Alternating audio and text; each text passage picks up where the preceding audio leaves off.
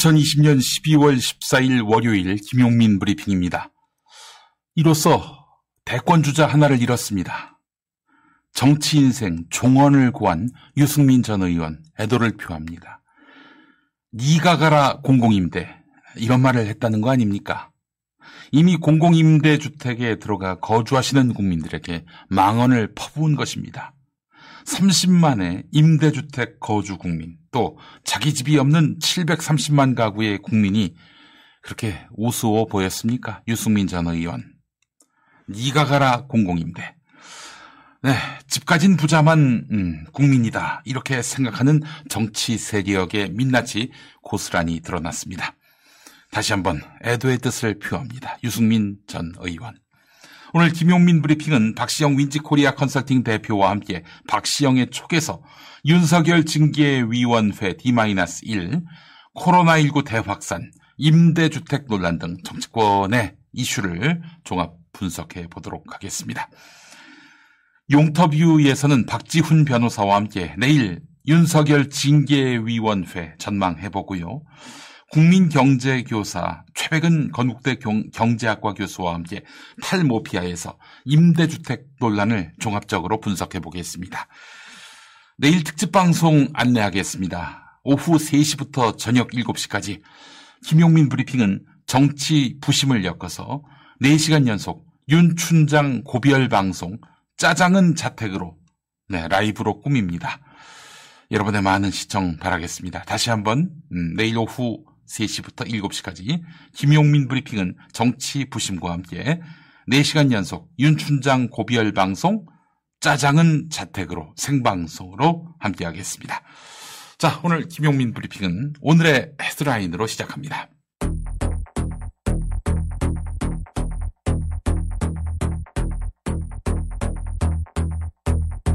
코로나19 신규 확진 환자 수가 718명으로 1030명까지 치솟았던 일요일에 비해 하루 만에 300명 넘게 대폭 줄었습니다. 주요 신규 감염 사례를 보면 충남당진 나음교회와 관련해 총 46명의 확진자가 나왔고, 경기도 포천시의 한 기도원에서는 입소자 32명이 확진됐습니다. 서울 강서구 성석교회 관련 140명으로 늘어나는 등 기존 집단 발병지에서도 추가 감염이 잇따랐습니다. 최근 확진자 급증에 따라서 거리 두기를 3단계로 상향해야 한다는 여론과 관련해 정세균 국무총리는 오늘 거리 두기 상향은 우리가 선택할 수 있는 최후의 보루라며 신중한 입장을 밝혔습니다. 정세균 총리의 말입니다.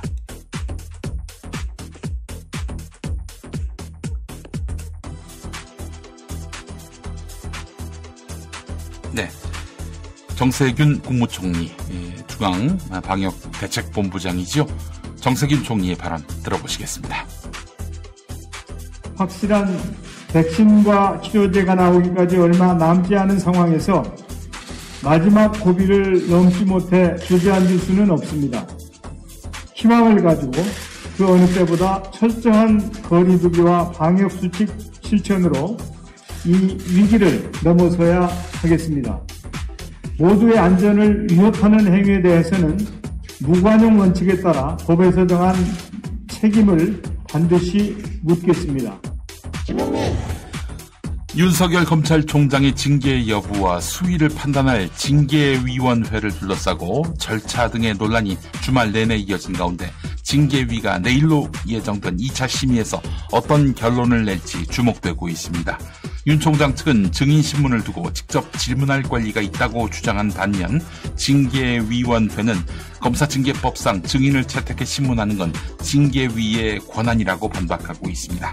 징계위는 다만 윤 총장 측의 방어권 보장 측면에서 필요한 경우 변호인의 위원회에 대한 보충 질문 요청을 되도록 수용하는 방법으로 신문 절차를 진행하겠다고 덧붙였습니다.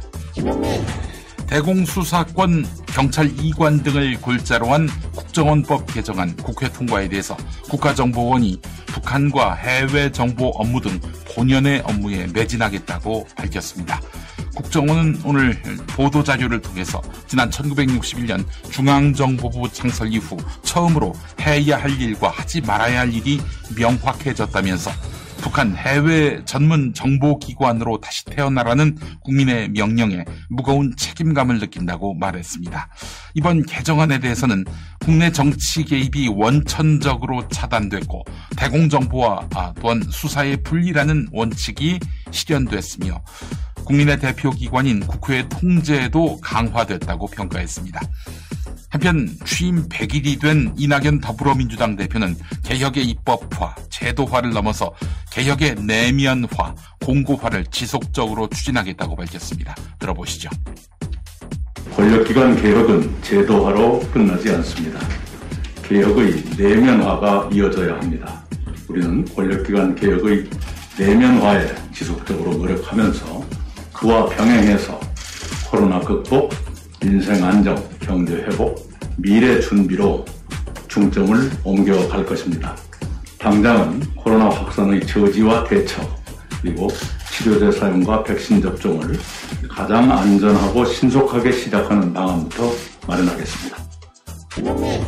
통일부가 대북전단 살포금지법에 대해서 접경지역 국민의 생명과 안전을 보호하기 위한 최소한의 조치라고 밝혔습니다. 통일부 당국자는 민주당이 대북전단 살포금지법을 추진하는 것을 두고 미국 공화당 하원 의원이 시민의 자유를 무시한 처사라고 지적한 것에 대해 정부는 인권을 타협할 수 없는 가치로 존중하고 있다며 이렇게 말했습니다. 또 현재 국회 논의가 진행되는 만큼 그 과정을 지켜보겠다고 설명했습니다. 이상 오늘의 헤드라인이었습니다.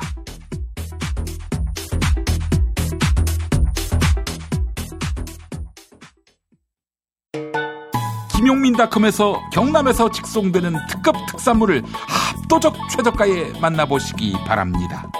특허받은 비법으로 만든 의령 망개떡, 고성의 자랑 공룡 쌀국수, 청정남해가 키운 해두름 흑마늘 진액, 거제도 유기농 알로에로 만든 알로에 베라겔, 창원의 연근으로 만든 힐링앤팜의 연근차 티백, 지리산 첩첩산 중에서 자란 최고급 녹차 우전 등 다양한 상품이 입점됐습니다. 놀라지 마세요. 어디서도 만날 수 없는 압도적 최저가에 판매 중입니다.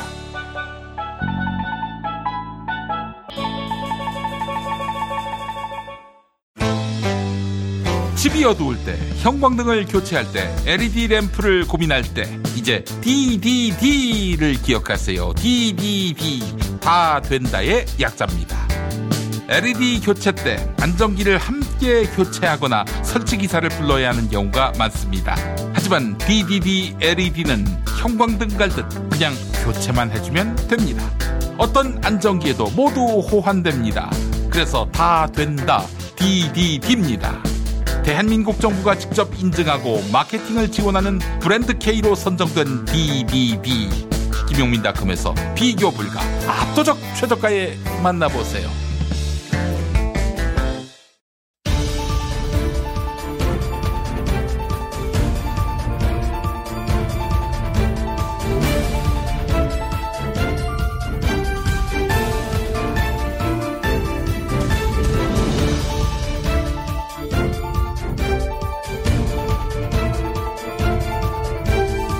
김용민브리핑 월요일 코너 박시영의 촉. 네, 대한민국 최고의 정치 컨설턴트 박시영 윈지코리아 컨설팅 대표 나오셨습니다. 어서 오십시오. 네, 반갑습니다. 박시영입니다. 네, 대표님. 코로나19 확산세가 매우 심각합니다. 네. 박시영 대표께서 이런 글을 올리셨어요. 주말 사이에 필리버스터 속히 끝내고 민생국회를 가동해야 한다라고 말이죠. 네. 지금 필리버스터는 야당이 하고 있는 건데, 네. 여당이 굳이 말려야 되는 겁니까? 지금 빨리 마무리해야죠. 왜냐하면, 네. 지금 심상치 않지 않습니까? 코로나 문제가. 네. 그런데 한가롭게 지금 필리버스터를 할 때는 아닌 것 같아요. 왜냐하면 그게 국정원 개정안법하고 네. 남북관계 발전법 이 내용이 국정원은 국내 정치에 개입하지 못하도록 국내 정부 수집을 못하게 하고 그다음에 이제 대공수사를 경찰청, 국가수사본부 등에 넘긴다 이런 내용이거든요. 골자가. 예, 그러면 예. 이제 국민 다수는 그거 바람직한 거 아니야? 아니, 그러니까 손 떼라는 거, 국내 정치 손 떼라고 예. 한 거 아닙니까? 사실 공수처도 그렇고요. 지금 중앙정부가 네. 사실 있어서는 더 불편할 그런 권력기관 감시기구를 또 두는 건데 아니 반대한다면 여당이 반대해야지 왜 야당이 반대하는지 모르겠어요. 그렇다고 뭐 그 야당이 지금 집권 가능성이 거의 제로에 수렴되어 있는 그런 야당 아닙니까? 근데 왜 지들이 반발을 해? 한 1% 정도 잡아주시죠. 1%. 굉장히 기분 나빠할 것 같은데. 한 10년은 집권 못한다고 저는 봅니다. 그리고 대북전단 뿌리겠다는 거 아닙니까? 네네. 그걸 막겠다는 게 남북관계 발전법 개정안인데. 네. 지들도 막았잖아요. 지들 집권했을 때도. 네, 맞습니다. 그래 놓고는 말이야. 네. 지들이 야당이라고 이게 무책임하게. 저도 이거 원내대표가 뭐 무한정 허용해줬다. 김태년 원내대표가 그렇게 얘기하면서 뭐 그때야 그럴 수 있겠지만 코로나 상황이 심상치 않게 급변하고 있어서 네. 이건 좀 이렇게 중단시키는 게 맞겠다라고 생각했는데 어떤 분이 이제 패친 중에 한 분이 네. 저한테 이제 그 부분에 대해서 굉장히 장황하게 여러 주장들을 담아서 보내오셨어요. 근데 저도 네. 읽어봤는데 동의가 되더라고요. 그래서 몇몇 의원들한테 연락을 좀 하고, 네. 저도 이제 페이스북에 글도 올리고, 네. 아는 정치인들한테 말씀을 드렸더니, 네. 그분들도 흔쾌하게 동의하시더라고요. 그러면서 이제 저만의 주장은 아니었을 것 같고, 여러 군데에서 그런 의견이 나왔을 것 같은데, 네. 아무튼 그러면서 민주당에서 좀 이 부분에 대해 신속하게 논의가 이루어진 게 아닌가 싶습니다. 지금 사실 평소 같으면은 필리버스터로 하여튼 계속해라. 우리 안 맞겠다. 그럴 수 있지만 지금 상황이 워낙 심각하기 때문에 예. 서둘러서 이게 잘못되면 다 여당 그럼요. 다 대통령 다 뒤집어 쓰는 거예요, 한마디로. 그렇게 하고 있지 않습니까? 예. 알겠습니다. 자, 상공인과 자영업자들에 대한 지원책과 관련해 오늘 문재인 대통령 언급이 있었습니다만은 자, 재난지원금 지급이 또 이제 논의가 되고 있습니다. 네. 보편지급이라는 좀 강력한 약을 써도 되지 않을까 하는 그런 아쉬움을 갖는데 어떻습니까? 실제로 지금 여론조사 해보면요. 네. 보편적 지급하고 선별지급 나눠서 이렇게 조사를 해보면 보편지급 쪽이 한 60% 가까이 나옵니다. 네. 6대4 정도로 선별지급에 비해서 보편지급을 선호하거든요. 그 네. 이유는 재난지원금 한번 받아봤잖아요. 그렇죠. 학습 효과가 있는 겁니다. 네, 이게 얼마나 큰 도움이 되는지를 경험해봤기 때문에 그런 인식을 갖는데 다만 이제 국민들 정서는 이런 건 있는 것 같아요. 일반인들 모두에게 재난지원금을 주되 보편적 복지로 주되 어려운 분들한테는 특별히 더 주자. 네네네. 그 자영업자들, 소상공인들. 네. 그래서 이제 그 보편복지와 흔히 말하는 선별복지에 장점들을 다 이렇게 좀 쓸 수 있었으면 좋겠다. 네네. 이게 이제 많은 다수의 국민들의 생각인 것 같습니다. 근데 이제 그러려면 이제 재원 문제가 있는데 지금 이제 심상치 않기 때문에 머리 맞대고 이렇게 이야기했을 때 거부하는 세력이 그건 이제 국민들한테 어떻게 보면 지탄을 받을 수밖에 없거든요. 좀 그렇습니다. 용기 내서 과감하게 좀 치고 나왔으면 좋겠다는 아쉬움은 약간 있습니다. 네, 그래요. 아니 지금 재원은 3조 정도라고 하는데 그 3조 갖고 전 국민한테 이렇게 지원해주면은 사실 그래도 한 5조면은 10만 원 아닙니까?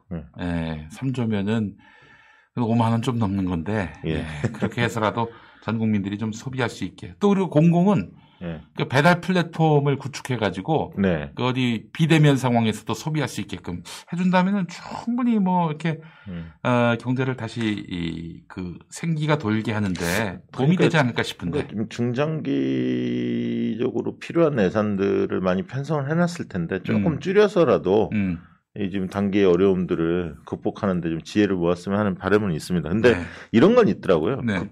그러니까 선별복지나 보편복지나 양쪽에 주장하는 사람들의 극단적으로 주장하는 사람은 좀 줄어들었어요. 그러니까 보편복지만 맞아, 선별복지만 맞아 이런 사람은 좀 줄어들었고 보편복지를 지향하는 그것을 옳다라고 주장하는 분들도 필요에 따른 또 선별복지도 필요할 때가 있다.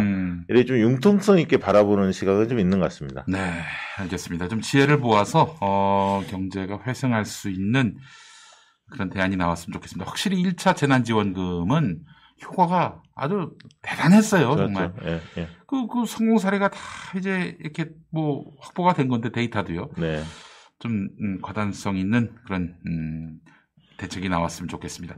자, 지금 야당은 말이죠. K-방역은 실패했다. 이런 식의 그 캠페인을 전개하고 있습니다. 여기에 마땅한 대응 전략을 여당이 강구해야 하지 않을까 이런 생각이 드는데요. 예.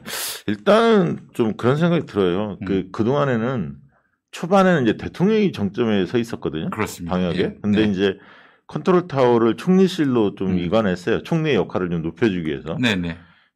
그래서 지금 정세균 총리가 좀 전면에 나서고는 있습니다. 그래도 뭐 시청사에 상황실도 뭐 설치하겠다. 네. 이런 얘기도 나오고 뭐, 여러 가지 정책적 대안은 제시하고는 있으나 역시 지금의 긴급 상황에서는 대통령이 좀 중심에 서시는 게 국민들이 안도할 것 같아요. 예.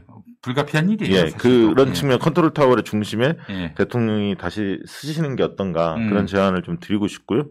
그다음에 이제 여러 가지 뭐 강릉시에서 뭐 그다음에 여주시 뭐 이런 시민 대상 전체적으로 하겠다 검사를 적극적으로 하려는 이런 지방자치단체 움직임이 많이 포착이 되는데 경기도는 아예 경기도만이라도 3단계로 올려야겠다 이런 얘기가 있었어요. 최근에 저희가 여론조사를 해보니까요, 지방 정부의 역할에 대해서 코로나를 거치면서 정말 중요하고 지방정부가 가깝게 있구나 우리 곁에 이 인식이 굉장히 커졌습니다. 이게 굉장히 큰 성과거든요. 그래서 뭐 제가 뭐 이 보건 전문가는 아니니까 그런데 전방위적으로 어쨌든 대통령을 중심으로 지방정부와 함께 중앙정부가 뛰는 모습을 좀 보여야 할 것 같고요. 그래요. 알겠습니다. 자, 주말 사이에 문재인 대통령의 동탄 LH 임대주택 방문과 관련해 논란이 계속됐습니다. 뭐 내용은 우리 이 청취자분들이 다 아실 것 같고요. 좀 야당과 언론이 합세해서 마타도를 유포하고 있습니다.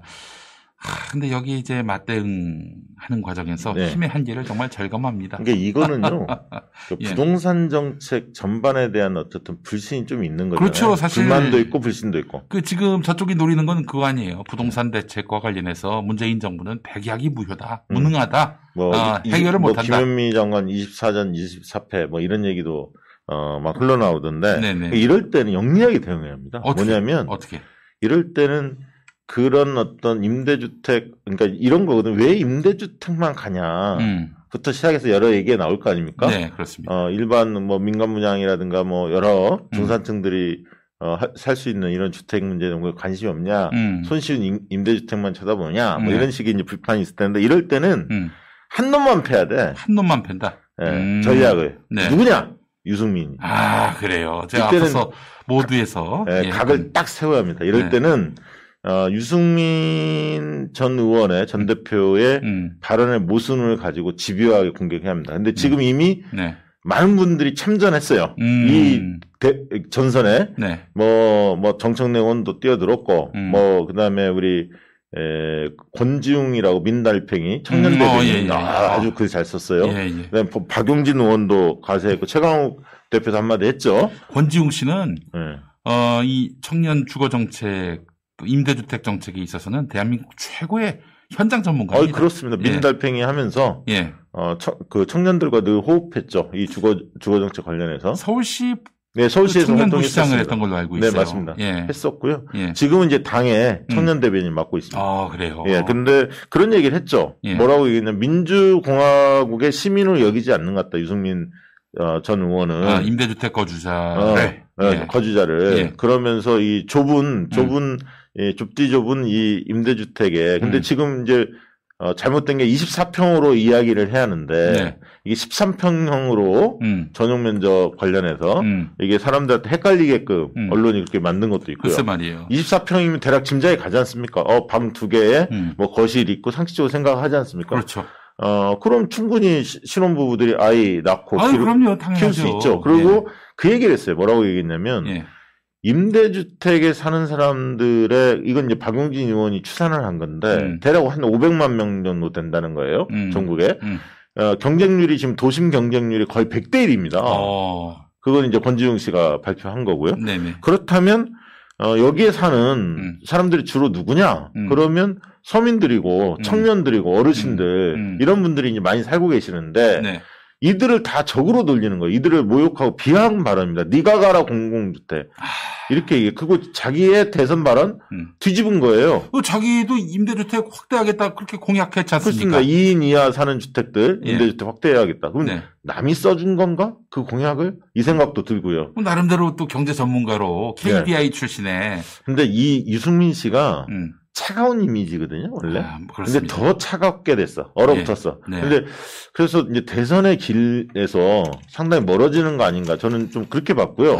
왜냐하면 청년층과 서민층을 우호적으로 만들지 못하면 국민의힘의 집권 가능성은 그만큼 멀어질 수밖에 없거든요. 그런데 혼자만 죽은 게 아니라 유승민 전 의원이 저렇게 이야기하면서 국민의힘 전체에 악영향을 끼친 겁니다. 이거는. 그리고 본인이 사과하지도 않고 있고요. 현재습과. 그래서 대선이나 돼야 사과하죠. 자기 딸 통장에 청년 아닙니까? 네. 청년인 딸의 통장에 예금 1억 8천만 원이 들어갔다는 거 아닙니까? 이러면 진짜 사람들이 좌절감을 느끼죠, 청년들이. 그렇습니다. 그래서, 이번 발언은, 그러니까 정치인은 말 한마디 한마디 굉장히 중요한데, 유승민 전 의원의 철학의 부재가 여실히 드러났다. 그러니까 진짜. 합리적 보수가 저 정도 수준이라니. 예. 권지웅 대변인 말대로, 임대주택 사는 국민들은 국민으로 안 보이는 거예요. 그게 정확합니다. 네. 예. 그래서 이거는 그래서 저는, 그래서 이 문제에 대해 대통령 임대주택 관련해서, 이거는 유승민이 생각나게끔 만들면 돼요.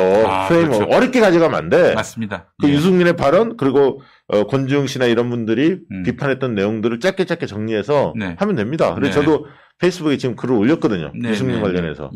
오세훈도 가고, 안철수도 가고, 유승민도 가고, 원희룡은 멀어져 있고, 도대체 누구일까? 국민의힘 대선 주자는. 했더니 누가 김종인, 홍준표, 이렇게 막 쓰시던데, 어쨌든 유승민 전 의원의 사과를 받을 때까지 집요하게 이거는 물어야 합니다. 네.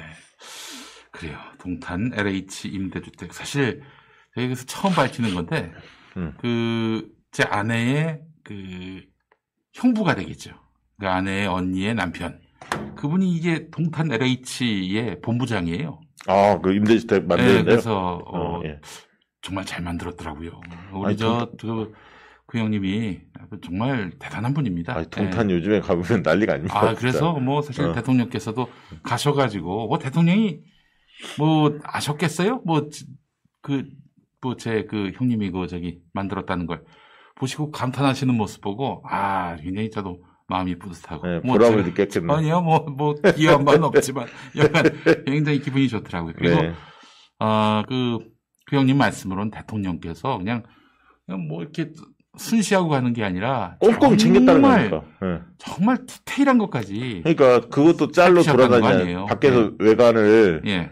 좀 봐야 하는데 탁현민 행정비서관이 빨리 들어가야 한다 시간 없다 그러니까 탁 뿌리치시면서 꼼꼼히 좀 살펴보고 들어가는 그런 모습도 영상이 잡혔죠. 저희 방송을 요즘 많은 분들이 또 들으셔서 그런지 어떤 지금 접속자는 김용민 너는 임대주택 사니 이렇게 물어보고 계십니다. 아니 동탄의 LH 임대주택이면 들어가고 싶어요. 그러나 자격이 안 됩니다. 기본적으로 자격이 안 돼요. 사회적으로 어려운 분들. 이런 분들이 이제 우선적으로 들어가셔야 하니까. 그런 분들이 여기 댓글 다는 거 보면, 시청자가. 그 사람인지는 모르죠. 시청자의 풀이 굉장히 넓어졌네요. 지금 우파도 들어오시는 것 같고. 근데, 확실히, 이제는 이 임대주택 방향이 이래야 돼요.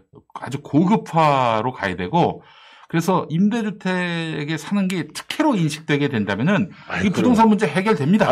저희가 여론조사 계속 해보잖아요. 그러면 청년들 같은 경우는 맞벌이 부부들 같은 경우는 지금의 임대주택 들어가기 쉽지 않거든요. 소득 수준까지 다 따져요.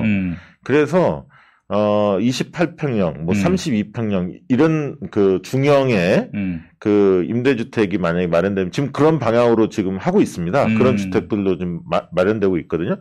그러면은 평생 그 주택에 살고 싶다는 분들도 꽤 많아요, 사실은. 네, 그렇습니다. 그리고 오히려 다른 쪽에 여유롭게 살겠다, 집에 연연하지 않고, 그럼요. 집 마련 때문에. 그렇게 생각 가진 젊은이들이 꽤 많습니다. 그러니까 좋은 아이들을 낳고 기를 수 있는 조금 평수가 넓은 임대주택도 좀 만들어 달라, 이게 요구였거든요. 네, 그렇습니다.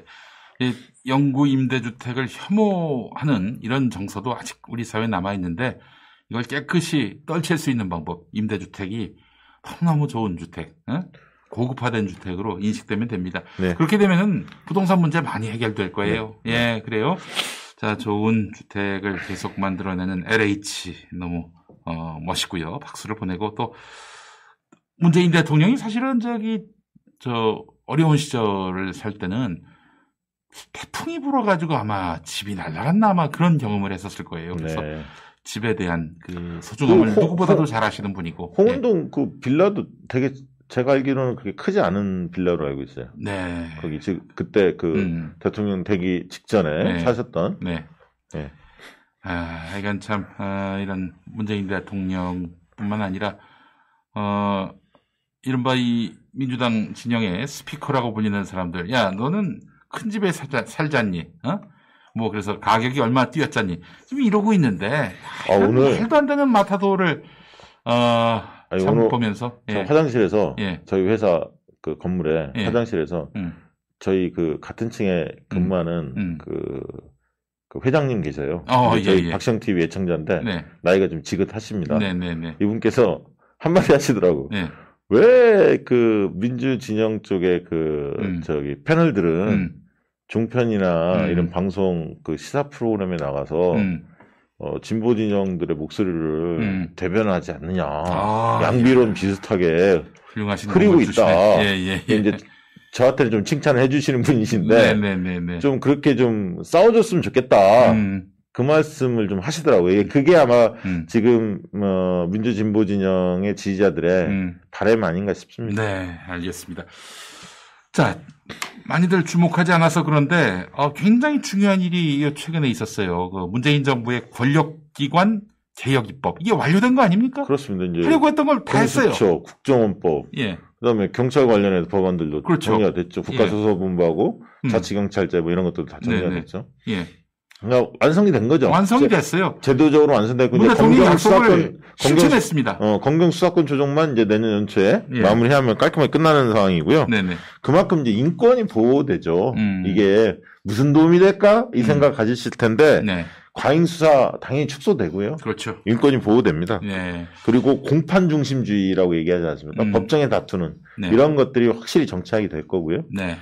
그다음에 이제 이게 민주당 입장에서는 상당히, 긍정적이죠, 장기적으로. 지금 단계는 막 티격태격 싸우는 것 같아서 국민들이 마음을 다 주지 않지만 이게 정착되면서, 인권이 보호되고 확실히 좀 수사 관행도 바뀌는구나. 이걸 이제 체감하실 것 같고요. 예. 그렇게 되면 특히나 이제 이런 권력기관들이 선거에 개입했던 역사가 많거든요. 오래됐거든요. 예. 주로 이제 다 보수 야당 쪽에 관계가 돼 있었잖아요. 과거에 보면. 네. 그런, 관계가 앞으로도 없으리란 보장 못 하거든요. 근데 이제 그런 부분에서 깔끔하게 정치적으로 중립 쓸 수 있는 그런 토대들이 확보됐기 때문에 민주당 입장에서 보면 긍정적이라고 볼 수 있죠, 선거에도. 보도가 안 되니까, 우리 지지자분들도 잘 모르는데, 이건 정말 큰 소리로 환호와 함께 박수를 보낼 일입니다. 그렇습니다. 할 일을 다 했어요, 사실은.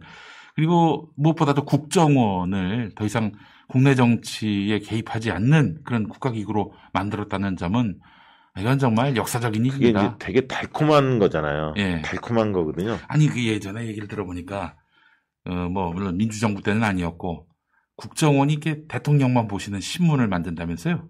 그거 모르겠습니다. 딱 그래서 1면, 2면, 3면 해서. 근데 거기에는 기성 언론에서 볼 수 없는 어마어마한 그런 뒷담화, 참 무슨 사생활 추문 이런 것들도 담겨 있다는 얘기를 제가 들었어요. 과거 정권에서는 가능했겠네요. 예, 그러니까 이런 일이 있었으면서 그런 걸 보는 대통령이 이걸 끊을 수가 없는 거야. 그러나 노무현 대통령은 그러니까 처음부터 끊어버렸고. 찌라시를 보는 사람은 뭐랄까요, 매력적인, 그러니까 정보를 자기가 빨리 안다는. 근데 대부분 정보로 또 틀린 정보가 많거든요. 찌라시 정보라는 게. 예. 그렇게 보시면 되죠. 네. 그래, 참, 노무현 대통령은 그런 국정원의 정치 개입을 아예 처음부터 차단했고, 문재인 대통령은 아예 법을 바꿔가지고, 관여할 수 없게끔 완전히 못을 박았어요. 예, 정말 역사적인 일입니다. 노 대통령이 굉장히 흐뭇해 하지 않을까. 말하자면 이게 국정원이란 개를 목줄을 달아가지고 국민들의 일상으로 넘어가지 못하게끔 목줄을 단단히 묶어놨다고 봐야 됩니다. 사실은 박지원 원장이 또 들어섰기 때문에 그런 어떤 마찰들 있지 않습니까? 그렇게 가는 과정에서 국정원 차원에서 뭔가 반발이라든가 이런 게 없이 잘 마무리가 깔끔하게 된 거죠. 이야, 이게 참 박지원 원장이 어떻게 그걸 수습했을까도 싶더라고요. 그 양반이 정말 홍준표 전 대표 말로는 뭐라고 그랬더라. 저기 그 표현이 있었는데, 그게. 이분이, 예. 정보통이기 때문에 예. 국정원 내부에서 박지원 원장을 상대로 장난치기가 어려워요. 그렇지. 왜냐하면 다양한 정보망을 가지고 있어서 예. 그래서 무서운 거예요. 박지원 원장이. 용을 그러니까 함부로 까불지 못하는 거지. 그러니까 보통 정무직 인사들 가면 예. 내부에서 조금 눈치 맞추다가 예. 한두 달 지나면 예. 또 장난치고 막 이런 게 있지 않습니까? 예. 역정보 흘리고 막 이런 식으로 글쎄, 그걸 하기 힘들죠. 박지원 원장 상대. 그거는 어떤 어른인데, 예, 정말 요물이라는 얘기를 들었어요. 홍준표 대표한테. 정말 요물입니다. 대단한 분이에요. 네. 예. 자, 그런데 대통령 지지율이 매우 안 좋습니다. 네. 예, 지지율마저 낮으면은 지금 뭐 언론도 자본도 그리고 뭐 검찰도 법원도 다 저쪽 편인데, 지지율마저 낮으면은 이게 참 국정 운영 동력이 상당히 약해지지 않을까 염려하지 않을 수가 없는데. 우려는 되죠. 분명히 우려는 되고 원래 이제 각오는 했었죠. 네, 그렇죠. 이제 검찰 개혁 이렇게 특히 이제 공수처나 윤석열 저 문제에 대해서 징계하고 뭐 이렇게 가면 언론들이 뭐 거세게 반발할 거고 또 야당도 마찬가지고 그렇게 되면 대차게 목을 쳤다면은 지지율이 이렇게 떨어졌을까 싶어요. 근데 저는 지금 과정이 조금 뭐 불만스러워 하시는 분도 계시겠지만 절차를 밟지 않으면 대부분 다 사실은 야당 쪽이에요. 네. 주변 환경이라는 게 법원도 그렇지. 마찬가지고요. 예. 사실 언론도 마찬가지고 다 그렇기 때문에 절차적인 정당성을 확보할 수밖에 없는 그런 한계는 있었다고 보고요. 예. 어차피 저도 뭐 그런 얘기를 했습니다. 한쪽 발 내어줄 각오하고 덤벼들였어야 하는 거고 네네. 그만큼 민주당 지지도나 대통령 지지율은 하락할 수밖에 없는 국면이었고요. 근데 이제 리얼미터 조사가 뭐 리얼미터 조사가 특히 그래요. 리얼미터 조사가 특별히 조금 더 낮게 나오는데 저는 꼭 그렇게 동의하지는 않아요, 사실. 리얼미터 조사 결과에 대해서. 아니, 그러니까 각 사회 예. 조사 방식의 특성이 있어요. 예. 리얼미터는 리얼미터 방식이 있고 갤럽은 갤럽 방식이 있고 지금 코리아 리서치나 케이스텍 등이 하는 MBS 전국 지표조사는 지표조사 나름대로 있는데 거기는 안심번호로 하죠. 네네. 저희도 아시아경제하고 안심번호로 합니다. 안심번호로? 예, 100% 안심번호로 하는데 내일 안심번호로 하면은 그래도 신뢰도가 높아지지 않나요? 신뢰 높고 내일 저희가 부산시장 선거 결과 발표하거든요. 네. 12시 정도에. 아시아경제로? 아시아경제에서. 충격적입니까? 내일 결과가? 그러니까 이제 정당 지지도 대통령 지지율 관련해서 네. 그러니까 부산 지역의 정서가 어떨지 대충 집착을 가지 않습니까? 그렇죠. 예. 근데 한번 보시죠. 보면 조금 다르다는 느낌도 가지실 거고. 아, 그래요? 알겠습니다. 네. 그래서 저는 사실 안심번호 조사를 가장 신뢰하는 게 맞다. 그건 뭐 누구도 부인할 수가 없고요. 그렇습니다. 그렇습니다. 그래서 너무 지금 이제 민주당 지지율은 저는 조금씩 올라갈 거라 봐요. 사실은 민주당 지지율은 30% 중반대까지는 올라가 있고 리얼미터 조사도 뭐 30 정도 찍었던데 33, 35로 올라갈 겁니다. 네. 근데 대통령 지지율은 조금 더 시차를 두고 올라갈 거예요. 왜냐하면 네. 이 코로나 성과가 가장 컸었는데 예. 코로나 상황이 지금 안 좋고 백신에 백신에 대한 마타도어가 워낙 심했지 않습니까? 네네. 막 우리만 손 놓고 있는 것처럼 예. 그 언론도 때리고 야당도 때리고 전혀 사실이 아닌데. 사실 아니에요. 예를 들면 이런 것들이 좀 몇 개가 있고 거기에 또 부동산 있고 검찰이 있기 때문에 세 가지가 이슈가 좀 맞물려서 지금 움직이는 거거든요. 네네. 대통령 지지율은 조금 더 시간을 두고 올라가겠지만 민주당 지지율은 먼저 움직일 가능성이 있다. 그렇게 보고 있습니다. 민주당 지지율은 그 대통령 지지율보다도 먼저 또 상승할 가능성이 있고. 근데 특히 이제 윤석열 징계 문제가 마무리되면. 근데 사실 대통령의 국정수행 지지율은 대통령에 대한 지지율은 또 아니잖아요. 그렇습니다. 이제 저희가 하는 게 대통령에 대한 정치적 지지도를 묻거든요. 저희 방식은. 그게 맞아요. 그러니까 대통령을 정치적으로 지지하냐 지지하지 않느냐. 그게 지지도거든요. 사실은. 그렇죠. 그리고 거기에 따라서 대선의 풍향을 읽을 수가 있어요. 정치적 판단이니까. 근데 이제 보통 묻는 방식이 직무수행에 대한 평가죠. 일을 잘하냐 못하냐. 이제 근데 그러다 보면 어느 시점을 두고 판단할 거냐. 초창기 제일 잘할 때하고 비교하는 거냐. 아니면 좀 한참 지지도 높았던 총선 직후하고 평가할 거냐. 세상이 좀 조용할 때하고 비교할 거냐. 요즘에 시끌시끌하지 않습니까? 그렇죠. 여러 이슈가 많다 보니까. 그래서 이제 그런 어떤 시점에 대한 문제도 좀 있고 각자 판단하는 게 다르니까. 그리고 이럴 때일수록 고관여층에서는 확실히 비판 여론이 높아요. 보수층이 먼저 강하게 결집한 건 분명해 보이고요. 정치 저관여층은 한 발 늦게 움직이는데 그분들이 볼 때는 아직 뭐 대통령한테 마음을 접었다 이런 느낌은 아니거든요. 네. 그래서 좀 그 조사도 여론조사도 가려가면서 보실 필요가 있고 특히 이제 안심번호를 중심으로 보시는 게 좋다. 그 말씀을 드립니다. 알겠습니다. 조사가 안심번호로 이루어진 여론조사를 좀 더 신뢰를 하셔도 된다. 네, 그러니까, 그렇습니다. 알겠습니다. 그 리얼미터는 안심번호가 아니고 그리고 우리 박시영 대표님 거는 네, 안심번호고 그다음 전국 지표조사 MBS라고 하는 네. 사개기관이 하는 조사도 안심번호입니다. 그건 전화면접 조사로 안심번호를 하고 있고 저희는 ARS 중심으로 안심번호를 하고 있죠. 안심번호로 하면은 돈이 더 많이 듭니까? 돈이 많이 들어갑니다. 왜냐하면 휴대폰 가상번호를 부여받을 때 네. 비용이 비싸고 통신사한테 돈을 주는 모양이군요. 예. 그리고 이제 요금도 더 조금 비싸고요. 그렇죠. 그래서 비용을 조금 더 부담을 해야 합니다. 그래서 많이 못하죠. 통신사한테 얼마나 줍니까? 통화당? 한 통화당? 한 번호당? 일일 정확히 기억은 안 나는데 이틀 조사하면 한 34~35원? 근데 이제 이게 30배 한 통당. 예, 예를 들면 1000명 조사하면 보통 30배수까지 추출을 하거든요. 네네. 그럼 3만 명의 DB를 받습니다. 얼마예요? 그러면 3만 명의 DB를 이틀 조사하면 30몇 원이면 한 100만 원 정도 좀 넘게는 기본 통신사로 들어가죠. 그렇죠. 안심번호로 안 하면은 그런 비용이 안 들어가죠. 예. 그리고 이제 전화 걸 때도 약간 과금 체제가 조금 더 붙기도 합니다. 그래서 안심번호는 어쨌든 비싸다 이렇게 이해하십니다.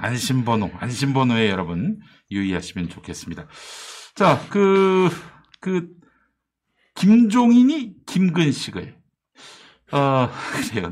아니 김근식 씨를 내년 서울시장 재보선 국민의힘 후보로 내세울 마음을 김종인 비상대책위원장이 갖고 있는 모양인데. 진짜일까요? 아니면은 페이크일까요? 아니, 김근식을 내세워서 과연 되겠습니까? 김종인은, 일단 중원을 흔들 수만 있으면, 초선 의원이 됐던, 원외 인사가 됐던, 네. 상관하지 않고, 좀 펌프질을 하는 것 같아요. 추동을 하는 것 같아요. 그래서 이제 예를 들면 금태섭 같은 경우도, 약간의 교감이 있지 않았을까, 탈당하는 과정에. 그런 생각도 들고요. 네. 그 다음에 조은희 서초구청장, 이런 분들한테도, 치켜 세우고 있거든요. 또 마찬가지로 김근식, 당협위원장이죠, 송파병. 이분 같은 경우도 원래는 좀, 민주당 쪽에 인사였다가 안철수로 넘어갔다 여기까지 온 거 아닙니까? 예. 이제 한번 배신한 사람들은 더 이렇게 목소리를 세게 내더라고요. 되게 다 그렇더라고요. 진정을 넘나든 사람일수록 진정건 마찬가지고 대부분 다 그렇습니다. 그러니까 넘어가면, 직전에 몸담았던 쪽을 혹독하게 비판해야 자기 입지가 열리기 때문에 그런 행보를 보이는데 김근식이 나오면 땡큐죠. 근데 돌파도 못 할 겁니다. 내부에서. 내부에서 돌파해가지고 후보가 되는 일도 없을 것이다. 네, 그런데 이제 민주당도 그런 면에서 이제 고민이 있죠. 뭐냐면 조은이라든가 금태섭이라든가 김근식 어떻게 보면 국민들이 볼 때 많이 안 봤던 인사들이거든요. 뉴페이스예요. 윤희숙도 마찬가지죠. 초선이지만 이제 그런 인사들이 민주당도 경선에 뛰어들게 하는 게 좋아요. 그래서 저는 우리 박영선 장관이 나올지 안 나올지는 모르겠습니다만 안 나올 가능성도 있어요? 아예 배제는 못하죠. 사람 일이라는 거. 본인은 또 고심한다라는 얘기들이 흘러나오니까 이런저런 이야기는 있습니다. 결국 저는 당에서 차출을 정중하게 요청할 것 같고 결국 수락할 수밖에 없지 않을까 싶은데 우상 의원 얼마 전에 선언했죠. 출마 선언했고 박주민 의원도 긍정적으로 좀 검토하는 것 같고 근데 이제 이런 분들이 박주민 의원은 조금 이제 젊은 느낌이 있지만 그래서 이제 김한규 법률대변인 등등 원외 인사라 하더라도 좀 이렇게 강남권이나 중산층을 좀 흔들 수 있는 젊은 층을 흔들 수 있는 이런 주자들이 몇 분은 좀 뛰어들었으면 좋겠다는 거예요. 저는 그래서 저쪽에 조은이라든가 윤희숙이라든가 이런 분들 있지 않습니까? 김근식이 나올지 금태섭이 나올지는 모르겠으나 어쨌든 그런 분들하고 맞상대할 수 있는 여기 젊은 분들도 좀 포진이 됐으면 좋겠다. 그런 생각은 좀 듭니다. 그래야, 한편으로, 이게 경선의 시너지가 나서, 그렇지. 결국 중진 의원의 당선 가능성이 상당히 높긴 합니다만, 그 시너지를 받아서 유리해질 수 있다. 전국적으로는 그런 생각 가지고 있습니다. 네, 알겠습니다. 그래서 또 부산에는 최지은 대변인 나와라. 나오라고 얘기합니다. 저는. 공개적으로. 왜냐하면 그런 분들 여러 명이 뛰어드는 게 좋은 겁니다. 김영춘 장관한테도 도움이 되는 겁니다. 그런 거지. 김용민이한테는 왜 뛰어들란 얘기 안 하십니까? 김용민 앵커? 네, 김용민. 아니, 김용민 의원. 아이, 김용민 의원 말고. 김용민 앵커는 경기도 살고 계시지 않습니까? 대선을 그게 결정적. 깜빡했네요. 그게 경기도. 예. 알겠습니다. 예. 예. 자, 마지막으로 내일 윤석열 검찰총장 징계위원회가 있습니다. 내일이 아마 그 징계위원회 마지막 회의가 있는 날이 될 것이고, 그래서 징계 결과가 확정되지 않을까 하는 그런 기대를 하는 사람들이 많이 있는데 내일 나올 것 같아요, 분위기는. 그래요? 왜냐하면 박시영 대표님 지난번에 아무도 그렇게 예측 안 했는데 12월 10일 그날에 한 번으로 끝나지 않고 2회, 3회까지 갈 수도 있다 이런 말씀하셨어요. 저도 이제 다른 방송에서 늘 그 스탠스는 유지했고 한 번 더 할 가능성도 있다라고 봤는데, 그러니까 15일 말고 한 번 더 연장될 가능성이 있다고 봤는데, 위원장님 말씀을 들어보면 어지간하면 내일 끝내려고 하는 것 같아요. 왜냐하면 위원장으로서도 굉장히 이게 지금 압박이 세거든요. 그렇죠. 그러니까 이제 뭐 여러 이야기를 계속 언론이 흘리면서 사실은 심적 압박을 가하고 있는 거예요. 네네. 그러니까 가능하면 내일 이제 오전 10시 반부터 시작한다고 하니까 밤 한 10시나 이렇게 좀 늦게까지 해서라도 결론을 도출하려고 최대한 노력하지 않을까 그런 생각이 좀 듭니다. 조기에 끝날 가능성은 없습니까? 그렇게 빨리는 안 끝날 것 같아요. 왜냐하면 아마 징계의 범위를 가지고 경징계부터 중징계까지 다양한 의견이 나올 수도 있거든요. 네네네. 많은 분들이 뭐 해임, 뭐 면직, 중징계만 생각을 하는데, 뭐 정직이 나올 수도 있고, 예를 들면, 어떻게 나올지 모르기 때문에, 그 네 분의 생각이 어떻게 모아질지 몰라서, 징계 범위가 어느 정도 될지도 아직 가늠하기는 좀 어렵습니다. 기대는 합니다만, 저는 뭐 예상은 면직을 예상을 했는데, 그것 또한 모르겠습니다. 내일 가봐야 할 것 같다는 생각이 좀 듭니다. 그래요. 자, 그러면은 어떤 결과가 나올 거라고 예상하세요?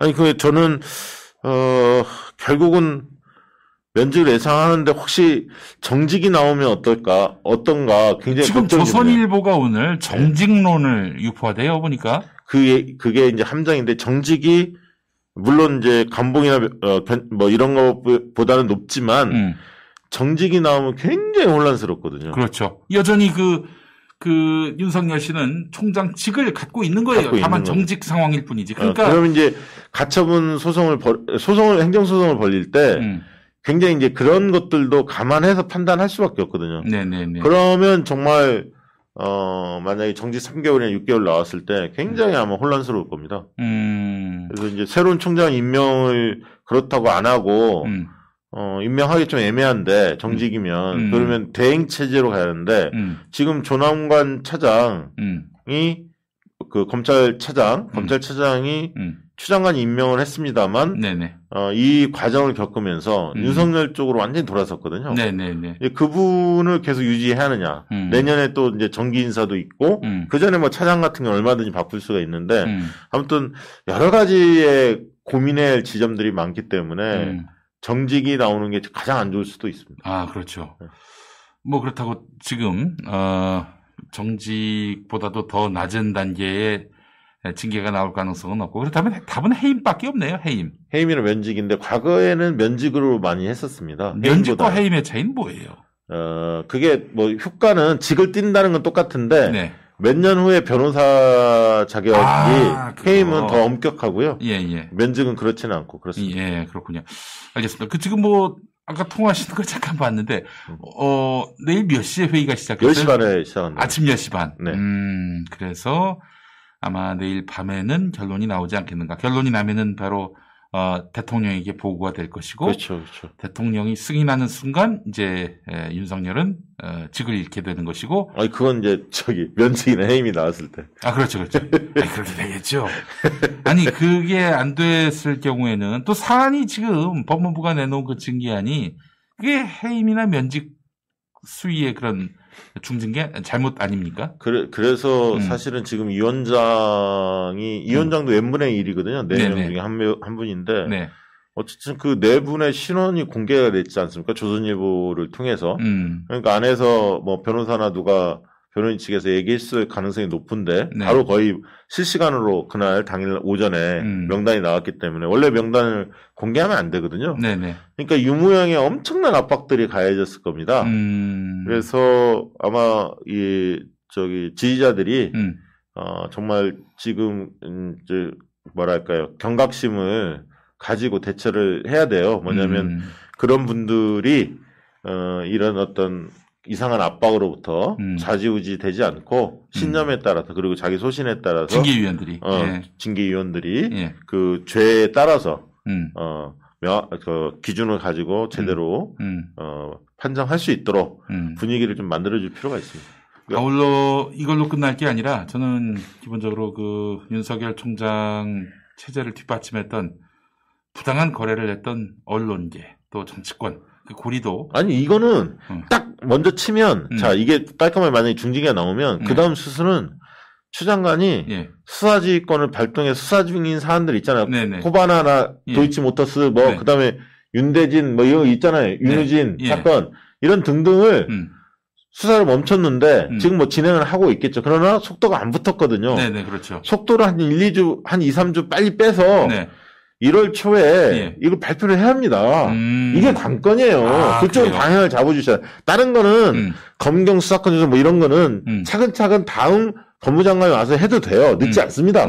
제도적인 문제니까 하나씩 하면 되는데 추 장관이 벌여를 왔던 이거는 추 장관 임기 중에 마무리를 깔끔하게 하는 게 좋고 윤석열 총장의 가장 큰 타격은 도덕성 문제예요. 그렇지. 이 징계도 있지만 예. 아까 있던 장모 거 다 이거 완전히 다 장모 요양비리 불구속 기소된 거 사람들 다 잊었지 않습니까?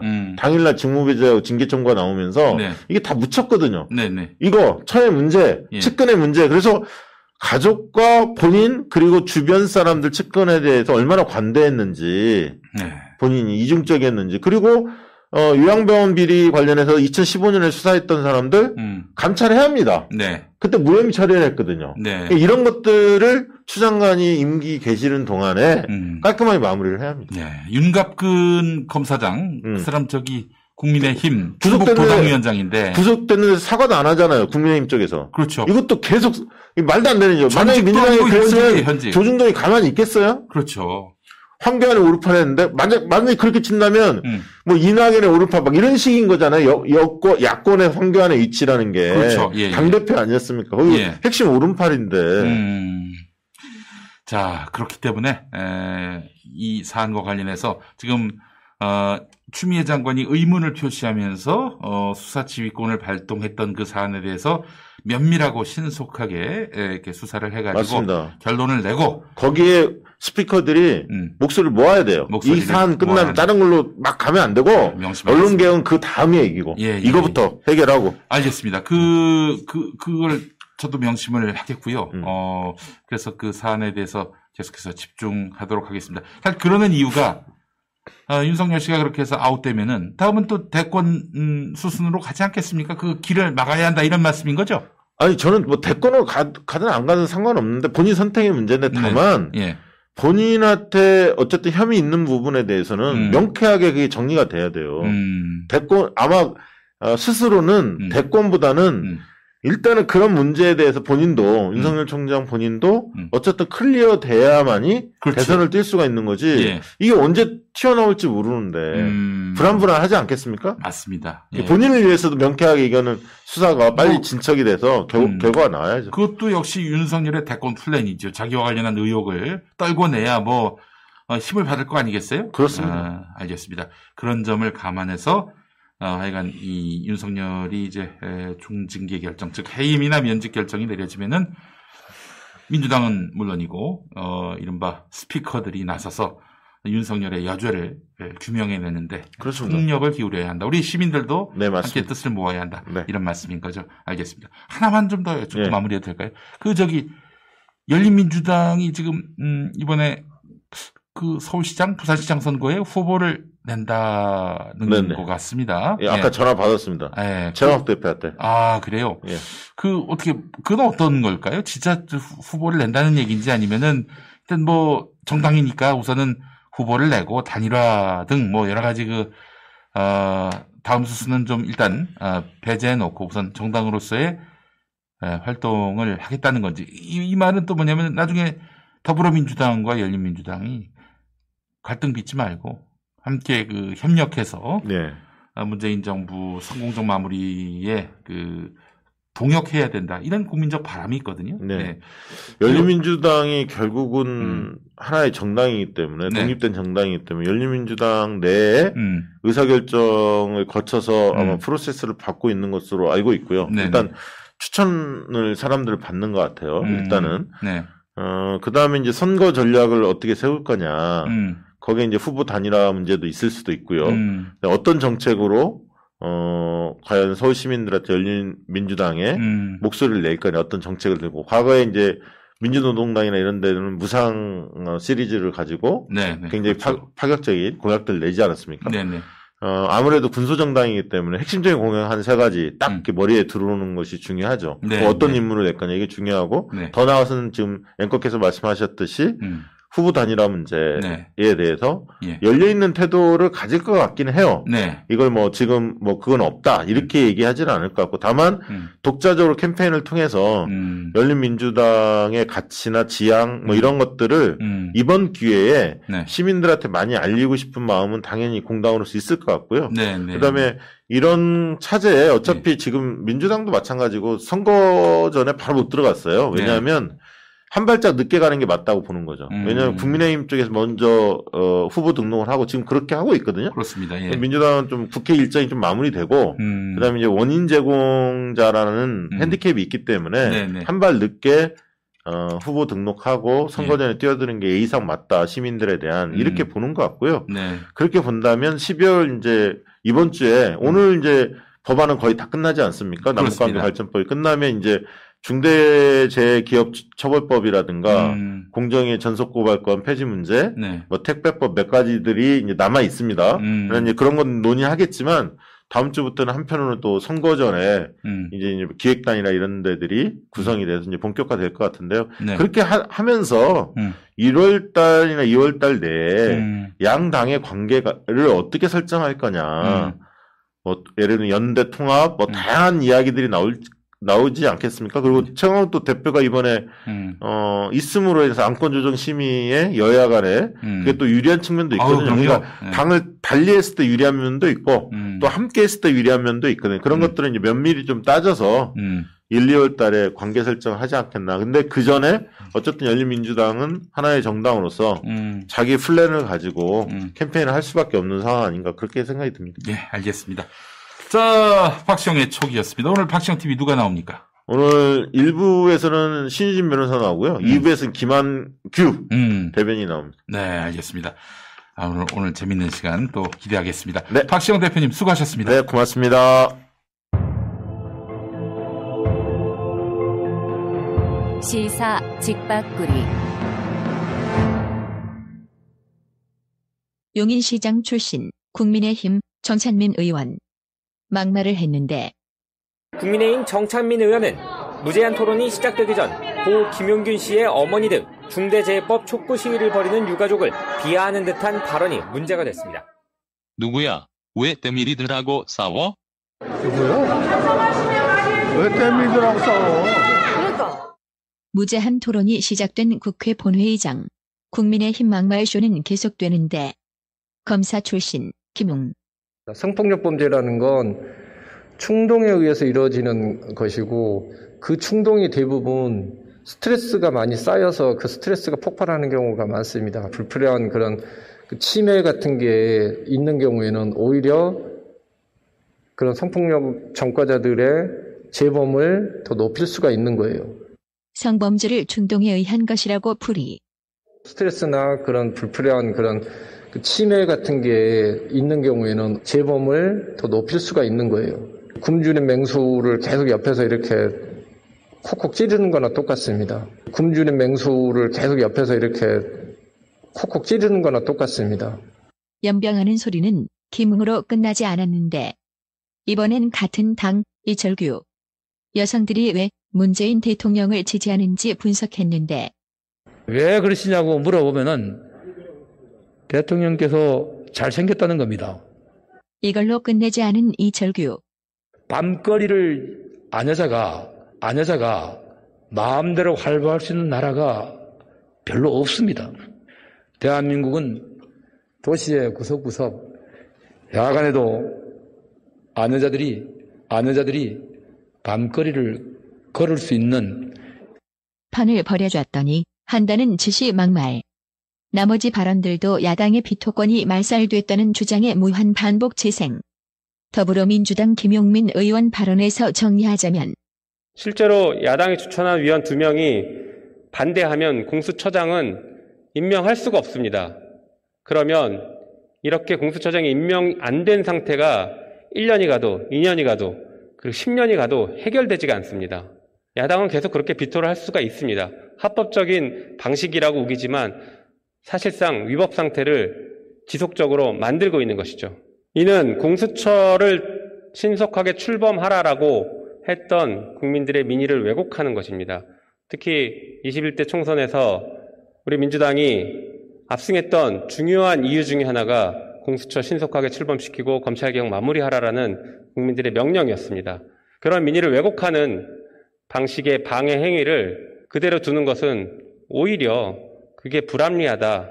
중요했던 게 공수처장 후보자 추천 의결 정족수를 그러면 낮추는 게 정당했느냐라는 논의들이 있습니다.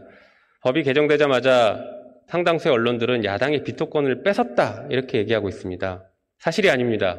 여전히 야당은 비토권을 가지고 있습니다. 공수처장 후보 추천위원은 7명으로 구성되는데 그중에 여당 2명 추천, 야당 2명 추천, 그리고 나머지 3명은 당연직 위원입니다. 법무부 장관, 법원행정처장, 그리고 대한변호사협회 회장입니다. 이 7명 중에서 5명이 찬성을 해야 공수처장이 임명됩니다. 조금 더 양보해서 법무부 장관도 우리 정부 사람이니까 여당 편을 들 것이다 라고까지 양해를 한다고 하더라도 나머지 2명은 우리 정부와 무관하게 표결에 임할 사람들입니다. 그럴 분들입니다. 개인적인 면면도 그렇고 실제 조직 구조상도 그렇게 돌아가도록 되어 있습니다. 자, 그러면 야당 입장에서는 한 명만 설득하면 됩니다. 한 명만 설득하면 무조건 부결시킬 수가 있습니다. 여당은 다 설득해야 됩니다. 야당 의원 2명이 아니라 나머지를 다 설득해야 됩니다. 그래야 통과시킬 수가 있는 것입니다. 여전히 비토권은 야당에게 있는 것입니다. 비토권의 수위가 조금 낮아졌을 뿐이지 여전히 비토권 있고 여전히 공수처장 임명하는 데 있어서 여당이 불리한 지형에 있는 것은 분명합니다. 그런데 비토권을 없앴다라고 하는 주장은 거짓 선동에 불과하다 생각합니다. 필리버스터는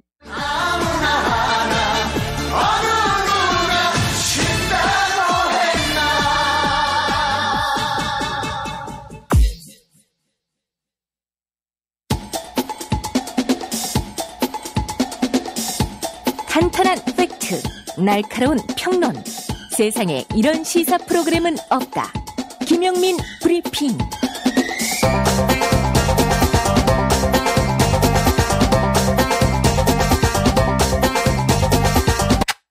잠깐, 저기 손 드신 분, 뭐가 궁금하시죠? 너 이름이 뭐지? 김용민입니다. 네. 자, 오늘도 저희 김용민 브리핑과 함께 해주시는 광고주분들 소개하겠습니다. 7,000원 운전자 보험입니다. 진단금과 수술비를 보장해주는 건강보험 얼마에 가입하고 계십니까? 암, 뇌졸중, 심근경색 진단금과 수술비 상해 보장까지 월 2만 원대입니다. 와, 그렇군요. 보험료가 오르지가 않습니다. 네.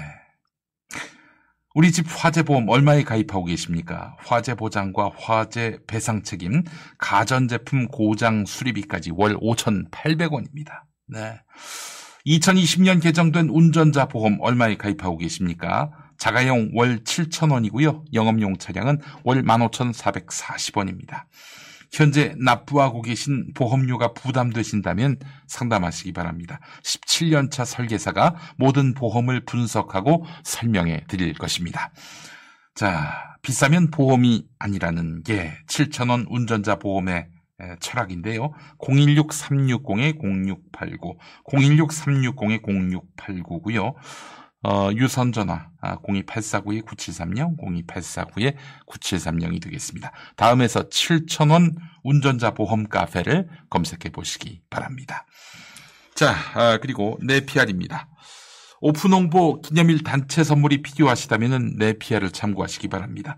불경기일수록 홍보를 위한 판촉물은 정말 중요합니다. 나를 피하라고 싶다면 네피알을 만나라는 의미에서 네피알입니다. 판촉물의 모든 것이 네피알에 있습니다. 네피알에 없으면 다른 어디에도 없습니다. 수건, 물티슈 같은 생필품부터 라이터, 티셔츠, USB까지 검색창에 네피알로 검색하시거나 전화 상담 032-519-9730 죄송합니다. 번호를 잘못 읽었습니다. 032-519-4800 죄송합니다. 032-519-4800 다시 한번 032-519-4800으로 문의해 주시기 바랍니다. 사장님이 정말 친절하시다고 하네요. 자, 김용민 TV 함께하고 계십니다. 김용민 TV가 내일 김용민 브리핑과 정치부심 한데 엮어서 오후 3시부터 7시까지 특집 방송으로 함께합니다. 4시간 연속 윤춘장 고별 방송 짜장은 자택으로 이 라이브로 함께하겠습니다. 자, 여러분 다시 한번 안내해드립니다. 내일 낮 3시부터 저녁 7시까지 김용민 브리핑은 정치부심과 함께 4시간 연속 윤춘장 고별 방송 짜장은 자택으로 생방송으로 함께합니다. 자, 그래서 윤춘장이 7시 안에 그 징계 결과를 받아보게 될지 그건 미지수입니다만은 하여간 3시부터 7시까지 국민 여러분의 여망을 함께 담아서 검찰 바로 세우기에 최정점에 놓여있는 윤석열 검찰총장 징계위원회 결과 그 결과를 여러분들과 함께 공유하도록 하겠습니다. 내일 오후 3시부터 7시까지 함께해 주실 거죠? 여러분의 많은 성원 바랍니다. 자, 김용민 TV, 김용민 브리핑 아직 보수의 길을 묻다를 보내드리지 않았는데요. 잠시 후에 박지훈 변호사와 함께하는 시간 갖도록 하겠습니다. 검찰 개혁의 최정점에 선 것 바로 윤석열 검찰총장의 징계위원회 바로 내일 또 속개가 되는데 내일 결과를 전망해 보고요. 오늘 이런저런 수구 언론들 또 이런저런 스피커들 입에서 여러 가지 억측들이 나왔습니다. 그 억측들 팩트 체크해 보는 시간도 갖도록 하겠습니다. 운전자를 위한 꿀팁 7,000원 운전자 보험 카페. 교통사고 형사 합의, 벌금, 변호사 비용은 자동차 보험에서 보장 못합니다. 운전자 상해까지 보장하는 7,000원 운전자 보험 카페. 버스, 택시, 트럭 등 영업용 운전자를 위한 13,500원 운전자 보험 카페도 있습니다. 집 두 채 월 10,000원 화재보험과 식당, 상가, 공장 화재보험도 상담합니다.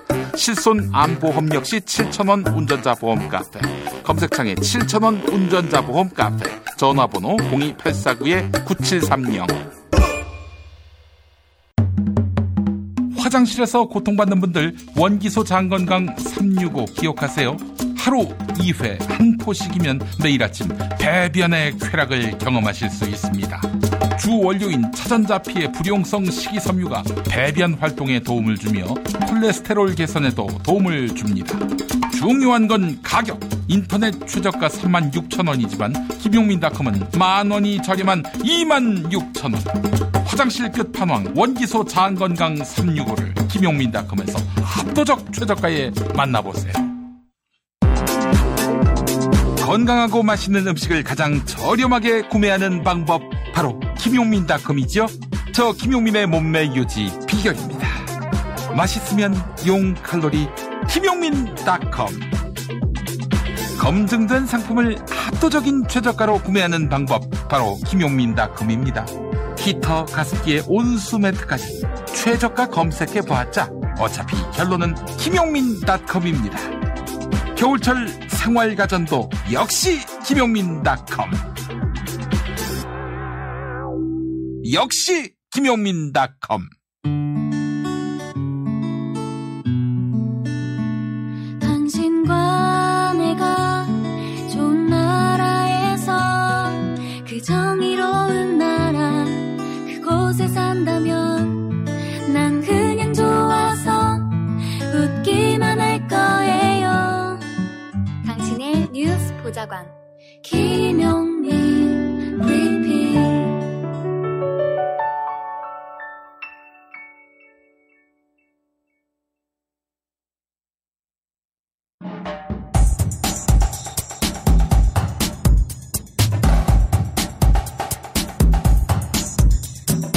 초점을 놓치지 않는 인터뷰, 용터뷰. 윤석열 검찰총장에 대한 검사징계위원회가 내일 2차 심의를 앞두고 있습니다. 내일 아마 결론이 나올 것 같습니다. 자, 그러나 언론들은 지금 이런저런 억측들을 내놓고 있네요. 자, 팩트 체크를 해주실 분 만나보겠습니다. 박지훈 변호사님. 네, 안녕하세요. 박지훈입니다. 네. 자, 결론부터 말해서 내일 결론이 납니까? 일단은 지금 분위기상으로는 사실은 결론이 나는 게 맞는데요. 네네네. 근데 문제는 이제 윤석열 총장 측에서 계속적으로 좀 문제 제기를 하면서 뭐 기피 신청이라든지 아니면 증인신문 과정에서 상당히 시간을 끌면 물리적으로 종결을 못 시키고 3회 기일을 잡을 가능성도 있지 않을까 생각이 드는데 지금 상황상으로는 위원회에서는 종결한다는 입장입니다. 네. 그런데 지금 계속 윤석열은 어떻게든 시간을 벌어보기 위해서 이런 트집 저런 그렇죠. 참견을 하고 있다 이런 얘기죠. 계속적인 얘기를 하기 때문에 위원회에서 고민을 할 겁니다. 물리적인 부분에 대해서요. 근데 사실은 징계위원회 그 관련한 규정은 명확하지 않나요? 굳이 이런 거 저런 거 뭐 다 고려해주고 또 이렇게 저쪽에서 시비 거는 대로 다 경청해주고 그럴 필요가 있는지 모르겠습니다. 사실은 일반적인 뭐 공무원에 대한 징계라면요 이런 경우가 생길 수가 없습니다. 그렇죠. 형사 절차를 뭐 준용할 수는 있지만 그걸 따르지 않고요. 징계위원회가 직권으로 많이 진행을 합니다. 증인신문도 할 수는 있지만 필요 최소한 정도로 하는 경우가 많고요. 네네네. 안 하는 경우가 대부분이죠. 그렇습니다. 그래서 지금 사실은 절차적 정당성 같은 것들 때문에 상당한 어떤 보장을 해주는 차원에서 이렇게 하는 게 아닌가 이렇게 보입니다. 네.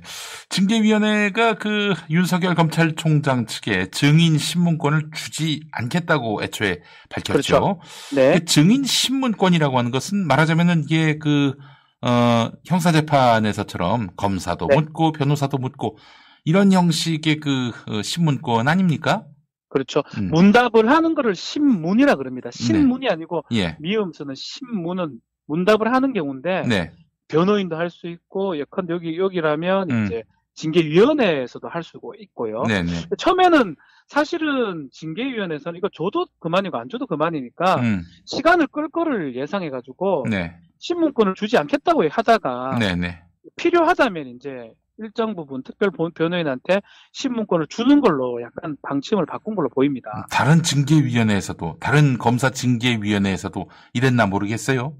검사징계위원회 제가 뭐 참석하거나 해보질 않아서 정확히 알 수 없지만 일반적인 공무원 징계를 저도 뭐 많이 해봤는데 이런 경우 없습니다. 이런 경우 없어요. 아주 특혜 증인 부르지도 않고요.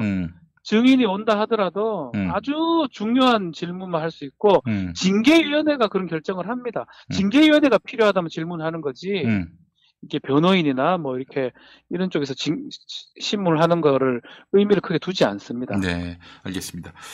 중징계 가능성은 너무나 당연한 추론이고 짐작인데 근데 해임만이 답이 아닐까? 뭐 정치적으로나 혹은 뭐 검사 사회에 대한 이 안정을 위해서라도 해임만이 답이 아닐까 하는 게 제 생각인데 지금 조선일보가 정직설을 흘리고 있어요. 윤석열 총장 해임은 좀 부담스러우니 정직하지 않겠는가 이렇게 그 설을 흘리고 있는데 6개월 정직 아마 그렇게 되지 않을까 싶은데 그 해임이나 그 면직 이외에 다른 결론이 날 가능성은 얼마나 있다고 보세요? 이게 바람입니다. 바람이고 이게 사실은 무슨 양정 기준이 정해진 게 아니고 이런 사실관계가 인정이 된다고 할 때 예를 들어서 사찰 부분하고 나머지 징계 혐의 중에 특히 사주 만난 부분 등등 대다수가 인정이 될 가능성이 높다면 이거는 정직에서 해결될 부분이 아닌 것 같아요. 그렇죠. 이 사안이 워낙에 위중해요. 위중하니까 해임이나 면직인 상황인데 아마 조선일보에서 자꾸 이렇게 보도하는 거는 바람을 좀 보도하는 게 아닌가. 이렇게 해서 여론몰이를 해가지고 이 여론에게 결국 굴복하는 방향으로 분위기를 만들고 싶다 이런 아주 쉽게 말하면 지금 징계위원이 뭐 5이 될 수가 있지만 지금 봤을 때 4명이거든요. 징계위원이. 4명 중에 3인의 결정대로 됩니다. 그러니까 순차적으로 봤을 때 세 번째 그 높은 순서대로 했던 사람이 결정이 되고 예컨대 해임 2명에 면직 하나에 정직 하나 이렇게 나오면 면직이 되는 거고요. 해임 2에 뭐 예컨대 정직 하나 되면 정직이 되는 겁니다. 그렇군요. 그래서 사실은 우리가 알 수가 없죠. 징계위원회 마음을 우리가 지금 알 수가 없기 때문에 조선일보에서는 보도한다는 게 큰 의미는 없는데 징계위원을 자극하는 어떤 그런 상황으로 어떻게 보도가 되는 게 아닌가. 저는 조심스럽게 그렇게 추측이 됩니다. 어떻습니까? 본인도 징계를 많이 해보셨다고 하는데 징계위원들이 이렇게 조선일보의 이딴 식의 그 언론 플레이에 휘둘립니까? 근데 지금 이제 뭐 호남 출신이 몇 명이고 뭐 보도가 됐지 않습니까? 일단 개소리를 했어요. 네, 조선일보가. 진짜 해서는 안 될 보도인데 지금 지역 얘기를 하는 건 말이 안 되는데 어쨌든 간에 뭐 위원들이 흔들릴 것 같지는 않은데 그래도 영향은 조금씩은 미칠 겁니다. 계속적으로 보도가 되면 조금 심리적으로 불안감이 생길 수밖에 없거든요. 사람이. 그런 것들을 좀 노리는 게 아닌가 생각이 됩니다. 뭐 그런 의미에서도 보면은 2차가 아닌 3차까지 가는 일은 좀 없어야 되겠다. 3차까지 가면 이 징계위원들이 견딜 수 있겠어요? 지금 7 동안 이렇게 아니 징계위원이란 이유만으로 이렇게 비난을 받고 그렇죠. 사생활이 털리고 말이죠. 이게 뭐 징계하는 거는 부담이 있는 게 아니고 모든 언론에 본인의 얘기가 지금 안 좋게 지금 나오는 거거든요. 글쎄 말이에요. 그게 사실 부담되고 그게 어쩌면 징계위원회 명단을 공개하지 않는 우리 뭐 공무원 징계령 등등의 그것 때문에 그렇게 하는 건데 결국은 지금 공개가 돼버렸기 때문에 그렇죠. 참 그 부분이 좀 안타깝습니다. 누가 그 공개했겠어요? 그 뭐 당연히 윤석열 쪽에서 공개하지 그렇죠? 않았겠나 하는 게 합리적인 추론인데. 이거는 그 징계위원회 측에서 아니 법무부에서 공개할 이유는 없지요. 공개 안 하려고 그랬으니까. 이것과 관련해서 좀 그 수사를 할 필요는 없을까요? 누가 이 그 검사 징계와 관련한 법규를 위반해 가면서 징계위원을 언론에 흘렸는지. 약간 그게 이제 공무원 징계령 같은 경우 보면 비밀 누설 금지 의무를 부과하고 있어요. 네네네. 근데 이제 사실 변호인이라면 그게 좀 덜 좀 책임이 질 것 같아서 아마도 윤석열 측 변호인이 했다고 하지 않을까 생각이 들고 처벌할 수 있는 사안은 아니다. 그래요? 알겠습니다. 그래서 좀 문제인 것 같습니다. 다음엔 처벌 규정도 좀 만들었으면 좋겠네요. 네네. 정직으로 만약에 갈 경우 윤석열 정직으로 갈 경우 그가 검찰총장 직함을 유지하는 것이기 때문에 그 영향력을 계속 행사하지 않을까. 그래서 뭐 6개월 정직이면은 뭐 이제 퇴임이 7월이니까 사실상 이제 그 윤석열은 종이 호랑이가 된다. 그 종이 대호가 된다. 이런 얘기도 있습니다만은 제가 봤을 때는 검찰총장 직함을 갖고 있는 게 상당히 좀 위협적입니다. 어떻게 보세요? 가장 안 좋은 게 만약에 이제 해임이나 면직이 되면 그 소송을 뭐 본안 행정소송 하겠죠. 하는 걸 떠나서 새롭게 검찰총장이 뭐 임명이 될 가능성이 높아요. 그렇지. 근데 정직이 되면 임명하기 어렵습니다. 임명 못하지. 아직은 직을 갖고 있으니까. 그리고 이제 그럼 대검 차장이 이제 지금 조남관 차장이 직무대행하는 형식으로 할 건데 사실은 뭐 지금 우리 언론 보도라든지 하는 걸 봤을 때는 비슷비슷합니다. 실질적으로 드러내놓고 이렇게 지휘하진 않지만 뒤에서는 어느 정도 지휘하는 모양새거든요. 그래서 직함을 갖고 있기 때문에 영향력은 행사할 가능성이 높지 않을까. 그렇죠. 그렇게 보입니다. 제가 봤을 때는 지금 대검차장 조남관하고 조남관이 이제 대응을 하겠지만은 윤석열이 뭐 이런저런 또 연락 네트워크를 통해서 이렇게 하라 저렇게 하라 그러지 않겠어요? 그럴 가능성이 높기 때문에 정직 뭐 나왔을 때는 아마 뭐 월성 1호기 수사라든지 이런 게 계속 진행될 가능성이 아주 타이트하게 윤석열 총장이 좀 앞에 전면적으로 드러내서 하지는 못하겠지만 그렇지. 뒤에서 가려진 상태에서 좀 하지 않을까 생각이 듭니다. 수렴청정을 할 가능성이 높다는 거죠. 자, 내일 징계위원회, 그 징계위원회 구성이 위법하다는 취지의 의견서를 윤석열 쪽이 냈고요. 또 이용구 법무부 차관이라든지 정한중 징계위원장 직무대리 이 두 사람은 징계위원이 될 수 없다라면서 재차 기피 신청을 할 모양입니다. 윤석열 총장 쪽에서. 무슨 논리를 갖고 이런 얘기를 하는지 좀 분석해 주시겠어요? 우리가 이제 검사징계법상의 기피, 피할 수 있는 그런 사정이 친족이나 친족이었거나 아니면 불공정한 어떤 징계를 할 우려가 있을 때입니다. 네네네. 친족은 아니니까요. 이영구 차관이나 뭐 정한중 직무대리는 결국은 불공정한 심의 결정을 할 우려가 있다. 이 부분인데 똑같은 논리 같아요. 이영구 차관도 예전에 했던 사건이라든지 또 정한중 징계위원장 직무대리 같은 경우는 민변 출신에다가 그 발언들 뭐 그런 것들이 지금 공정한 어떤 의결을 하기는 쉽지 않다라고 하는데 이거는 받아들일 가능성이 없습니다. 왜냐하면 이미 결정을 했어요. 그리고 징계위원을 본인이 지금 고르는 결과가 되는 거예요. 이렇게 기피를 계속하면. 그렇지. 이 사람 싫어서 안 하고 저 사람 싫어서 안 하면 자기 좋아하는 사람까지 나올 때까지 계속 할 거니까. 그래서 우리 대법원 판례에 따르면 이런 식으로 하는 거를 기피권 남용이라고 그럽니다. 기피권 남용. 기피권 남용의 판결이 있기 때문에 이미 징계위원회 지난번에 할 때 기피권 남용이기 때문에 몽땅 이렇게 하는 거는 받아줄 수 없다라고 했고 이번에 하는 거는 더 이상 판단하지 않을 걸로 보입니다. 사실 징계 사유에 대한 반박이나 반론이 없어요. 이거 보면은 이 사람이 지금 징계 사유와 관련해서 해명할 게 없는 모양이구나. 이게 다 사실이라고 봐야 되겠구나. 이런 생각이 드는데 어떻습니까? 그렇죠. 우리가 만약 제가 변호 활동을 한다면 뭐 절차 부분도 하긴 해야 되겠죠. 그렇지만 중요한 쟁점은 내용이거든요. 내용이죠. 그렇죠. 본안이라고 하죠. 본안에서 내가 사찰을 한 게 아니다. 내가 지시한 바가 없다. 난 모른다. 아니면 사주 만난 적이 없다. 아니면 사주를 만난다 하더라도 보고가 됐다. 문무일 총장한테. 뭐 그런 얘기를 주로 해야 되는데 그런 얘기는 언론 보도된 거에 따르면 아주 단순하고 그 내용 자체가 지금 없는 것 같습니다. 그래서 그 부분은 좀 자신이 없는 게 아닌가. 자신이 없는 거야. 절차적 부분만 이렇게 얘기하는 걸로 보입니다. 네. 알겠습니다. 임은정 대검 감찰정책연구관. 이분이 그 예비징계위원 명단에 이름을 올렸다고 하는데. 그렇죠. 이 보도는 어떻게 나왔을까? 이게 보도되면 안 되는 거거든요, 사실. 그럼요. 이게 어떻게 이런 보도가 나왔을까? 이것도 하나 좀 제가 말씀을 드려야 될 것 같은데. 검사 2명이 법무부 장관이 지명하는 검사가 있습니다. 지금 같으면. 그렇죠. 심재철 검찰국장이랑 신성식 반부패 강력부장 두 사람이 지명이 됐는데. 이것도 지금 지명한 게 아니에요. 원래 검찰국장이 징계위원을 했습니다. 또 반부패 부장도 이미 많이 했어요. 왜냐하면 둘 다 검사장급이기도 하고 예를 들어서 반부패 부장 같으면 옛날에 중수부장 같은 그 위치거든요. 중요한 위치이기 때문에 이미 했던 사람을 썼던 거라고 봐야 되지 신성식이기 때문에 아니 심재철이기 때문에 지명했다고 보는 거는 언론 보도가 잘못됐다고 저는 생각이 들고 이미 그 직책에 있던 사람들이 계속해서 징계위원을 했거든요.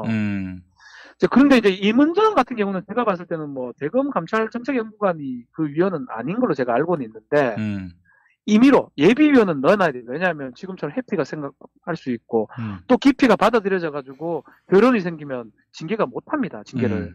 그래서 예비위원들이 있는데 이거는 그 명단은 아주 비밀리에 갖고 있어야 되는데 이게 공개가 됐다는 거는 아마 이게 못 도게 한다는 효과죠. 예를 들어서 임은정은 절대 안 된다. 라고 미리 얘기해서 미리 못 도게 하는 우물에 독약을 치면 오류라고 하는 이런 걸 한 것 같아요. 그 우물에 이제 독약 치는 효과. 처음부터 아예 그냥 얘기 거론함으로써 임은정은 절대 안 된다라는 얘기를 하려고 이렇게 보도되는데 이것도 똑같습니다. 검사 징계법이나 공무원 징계령에 비밀 준수 의무가 있는데 누가 이런 거를 했는지 또 언론 어떻게 보도가 됐는지 이 부분도 저는 나중에 따져봐야 될 것 같아요. 알겠습니다. 따져야 될 것 같습니다. 기자들이 뭐 요즘 단체로 벌거벗고 윤석열 편에 서고 있습니다.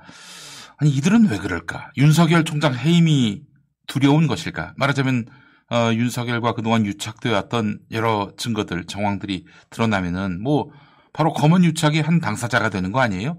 그래서인지 아니면 양심에 비추어 윤 총장 해임이 정의에 반해서일지 어떻게 보세요? 글쎄요, 이거는 뭐 그 기자들 마음속에 들어가 보지 않아서 모르겠지만 일단은 확정 편향도 있는 것 같아요. 확정 편향. 윤석열 총장이나 검찰 쪽에 많이 편을 들었거든요. 뭐 제가 봤을 때는 이건 아니라고 얘기할 수 있겠습니다. 특히 조국 전 장관 뭐 재판이라든지 수사 때부 재판까지 변경이 됨에도 불구하고 수사 때 논조를 변경하지 않고 계속 재판 때 바꾼 부분을 기사화시키지 않아요. 그렇죠. 그런 거랑 같은 것 같아요. 윤석열 총장에 그래서 편들었던 부분 때문에 지금 변경하지 않는 것 같고 또 한편으로는 지금 진행자가 지적하는 것처럼 뭔가 채널A처럼 채널A 그 사건처럼 유착 부분이 혹시나 있으면 더 두려운 거죠. 그게 드러난다면 언론도 문제가 되고 또 법조 기자단 지금 해체 얘기까지 나오고 있으니까 그렇습니다. 더 똘똘 뭉치는 것 같아요. 윤석열 총장이 여기서 무너지면 우리의 존재도 많이 무너진다. 그런 것 때문에 더 비호를 하고 더 그쪽 편을 드는 것이 아니냐 생각이 듭니다. 아니 일단 그 검언 유착도 있을 거예요. 뭐 이동재만 했겠어요? 전 그렇게 보지 않습니다. 뭐 합리적인 의심이죠. 예. 네, 한번 좀 지켜보도록 하겠습니다. 네. 자, 박지훈 변호사님 오늘 말씀 잘 들었습니다. 예, 감사합니다.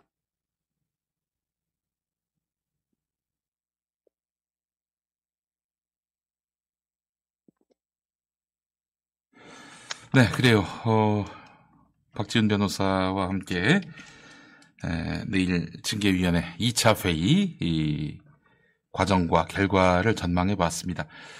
중징계 면직 또는 해임으로 결론이 날 것 같다는 생각 뭐 우리가 모두 하고 있는데 정말 이거 뭐 만에 하나의 경우를 염두에 두지 않을 수가 없어요. 그렇지 않습니까? 뭐 검찰 권력이라든지 언론, 자본 그리고 야당 어느 것 하나 지금 추미애 장관에게 우호적이지가 않습니다. 법무부에 우호적이지가 않아요. 그래서 여론에 또 그 지지도 있긴 합니다만은 이런 현실 권력, 눈앞에 보이는 현실 권력 앞에서 흔들리는 것은 아닐지 참으로 염려가 되고 참 조마조마합니다. 여러분도 다 그러시죠? 예. 자, 오늘 그 최강욱 열린민주당 대표가 라임 사태, 검찰 수사 비리, 공수처로는 어렵다면은 특검을 통해서 규명해야 된다라고 얘기를 했는데, 네, 역시 그 윤석열 징계가 끝난다면은 그 파면이나 혹은 이렇게 면직으로서 끝난다면은 서둘러 이 문제와 관련한 후속 조치가 필요할 것 같네요. 네, 보수의 길을 묻다로 갑니다.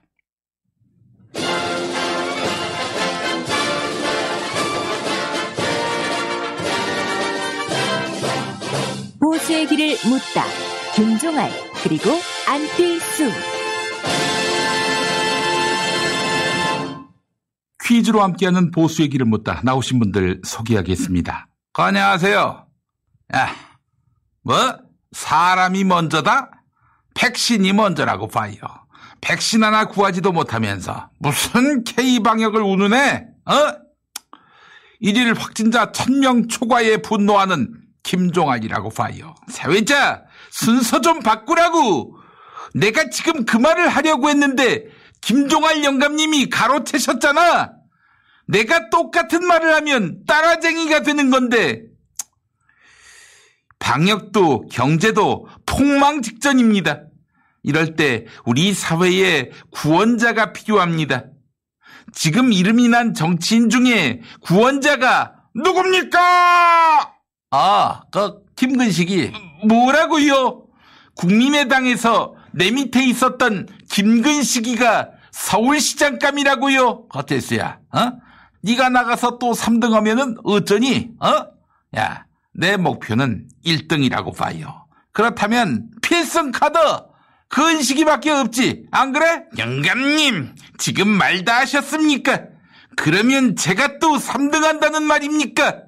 야, 그 열린민주당도 정의당도 후보 낼 텐데, 네가 3등 온다는 보장도 없지, 들수야, 너는 그냥 이 판에서 쉬어라. 이번에 쉬면 다음, 즉 대선에는 기회를 주시겠습니까? 아이 자식이 말이야. 야, 대선 때는 내가 나가야지. 네가 왜 나가? 너한테 기회가 어딨어?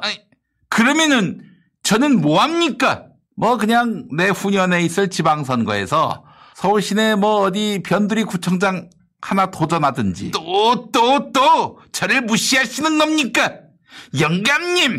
영감님은 왜 이렇게 싸가지가 없으십니까? 뭐? 싸가지? 이 녀석이. 야, 네가 태어나서 유치원 들어갈 때 가슴팍에 달아놓은 손수건 빨래할 때 쓸 하이타이가 아직 남아있는데 뭐? 어른 앞에서 싸가지? 아니 그러면은 나이값을 하시든가. 뭐? 나이값? 야, 나 나이 먹는데 뭐 보태준 거 있어? 그 사물에는 각기 특징이 있다. 즉 나이 많은 사람의 그 소중함을 알아야 한다. 이런 뜻의 사자성어 몰라? 노마자지라고. 저 잠깐 죄송한데 그 뜻이라면 노마자지가 아니라 노마지지인데. 야! 내가 너한테 물어봤어! 그러면은 제가 말씀드리지요. 노마자지가 아니라 노마지지입니다. 아니 저는 왜 때리십니까? 어디 어른 앞에서 말대답이야? 섭외자, 여기 저 세 사람이 마이크 전세 냈습니까? 아니지요. 전학연 대표님 어서 오십시오. 코로나19가 전 세계적으로 폭발적인 확산세를 보이고 있습니다. 정부는 K-방역에 걸맞게 다시 허리띠를 바짝 조이고 반드시 이 바이러스를 진압해 나가겠습니다. 우선 신속 진단 키트를 통한 전 국민 자가 진단을 추진해 보겠습니다. 낙연이, 그런다고 해결돼? 사태수습에는 순서가 있다고. 우선 국정운영 경험자로서 먼저 나한테 조언을 구하고 그 다음에 해법을 찾는 게 순서 아닐까? 육박근혜 전 대통령님께 제가 그렇게 해야 합니까? 그럼 당연하지. 그렇게 했어야 했군요. 메르스 사태 때, 즉 중동 호흡기 증후군 사태 때 박근혜 대통령께서 낙타고기 먹지 말라 이렇게 말씀하셨는데 어떻게 그 말을 들려주시려고요? 아니지. 이거는 중동이 아니라 중국, 우한 폐렴 아니야. 그러니까 짜장면을 먹지 마. 짜장면은 우리 음식 아닙니까? 중국 음식으로 알려져 있지만 실상은 한국의 음식입니다. 나 참, 지난 목요일 윤석열이 옷 벗기는 날이라면서 이 대깨문들이 너도 나도 짜장면을 시켜 먹었대. 응? 인간들 정신 차려! 무슨 말씀을 하시는 거예요? 짜장면하고 코로나19하고 무슨 상관이 있습니까? 어머머, 이 뚱돼지. 야, 네가 뭘 알고 떠들어? 그리고 낙연이, 응? 방역당국이 바이러스를 차단할 자세가 필요하지. 응? 그러니까 전국 병원마다 살려야 한다. 이거 궁서체로 살려야 한다. 이거 붙이라고. 이게 부적과도 같은 효과가 있다? 그렇게 해서 메르스가 진압됐습니까? 지금 육박근혜님 방에 이런 글귀가 붙었다고 하더군요. 나가야 한다. 빨리 나오시기를 기원합니다. 뭐야? 저도 방에 글귀를 하나 붙였어요. 서야만 한다. 사실 코코메디 쓰면서 그 글귀를 보다 보면은 마인드 컨트롤이 됩니다. 서야만 한다. 네. 오늘도 퀴즈 2문제 드리도록 하겠습니다. 퀴즈 정답 아시는 청취자분들 김용민닷컴 게시판 퀴즈 정답란에 정답 올려주시면 되겠습니다. 비타샵 그린 스무디, 플레이버 대추 야자, 시원 메디컬 원투스 치약, 서울약품 원기소 장건강 365입니다. 자, 퀴즈 문제 드리겠습니다. 스파이 소설의 거장인 이 영국 작가가 89살의 일기로 세상을 떠났습니다. 고인은 논쟁의 여지가 없는 영국 문학의 거인으로 평가받는데요. 뉴욕타임스는 그를 20세기를 대표하는 발군의 스파이 소설가라고 평가한 바 있습니다. 자, 이 사람은 누구일까요? 정답! 네, 안뜰수 대표님 제일 먼저 손 드셨습니다. 아시는 모양이죠? 당연하지. 내가 문학소년 아니야. 맞아. 우리 뜰수가 문학소년이다 보니까 나이 60 처먹을 때까지 아직도 대가리가 고삐리 수준이라고. 야, 뜰수야, 너 수염 났냐? 영감님, 왜 이렇게 버릇 없으십니까? 이 새끼가 매를 벌어요, 매를. 좋습니다. 정답은요? 정답. 소설가 중에 소설가 김훈. 아니 왜 땡이야? 김훈이 얼마나 훌륭한 소설가인데. 네, 그렇긴 하지요. 김훈 소설가.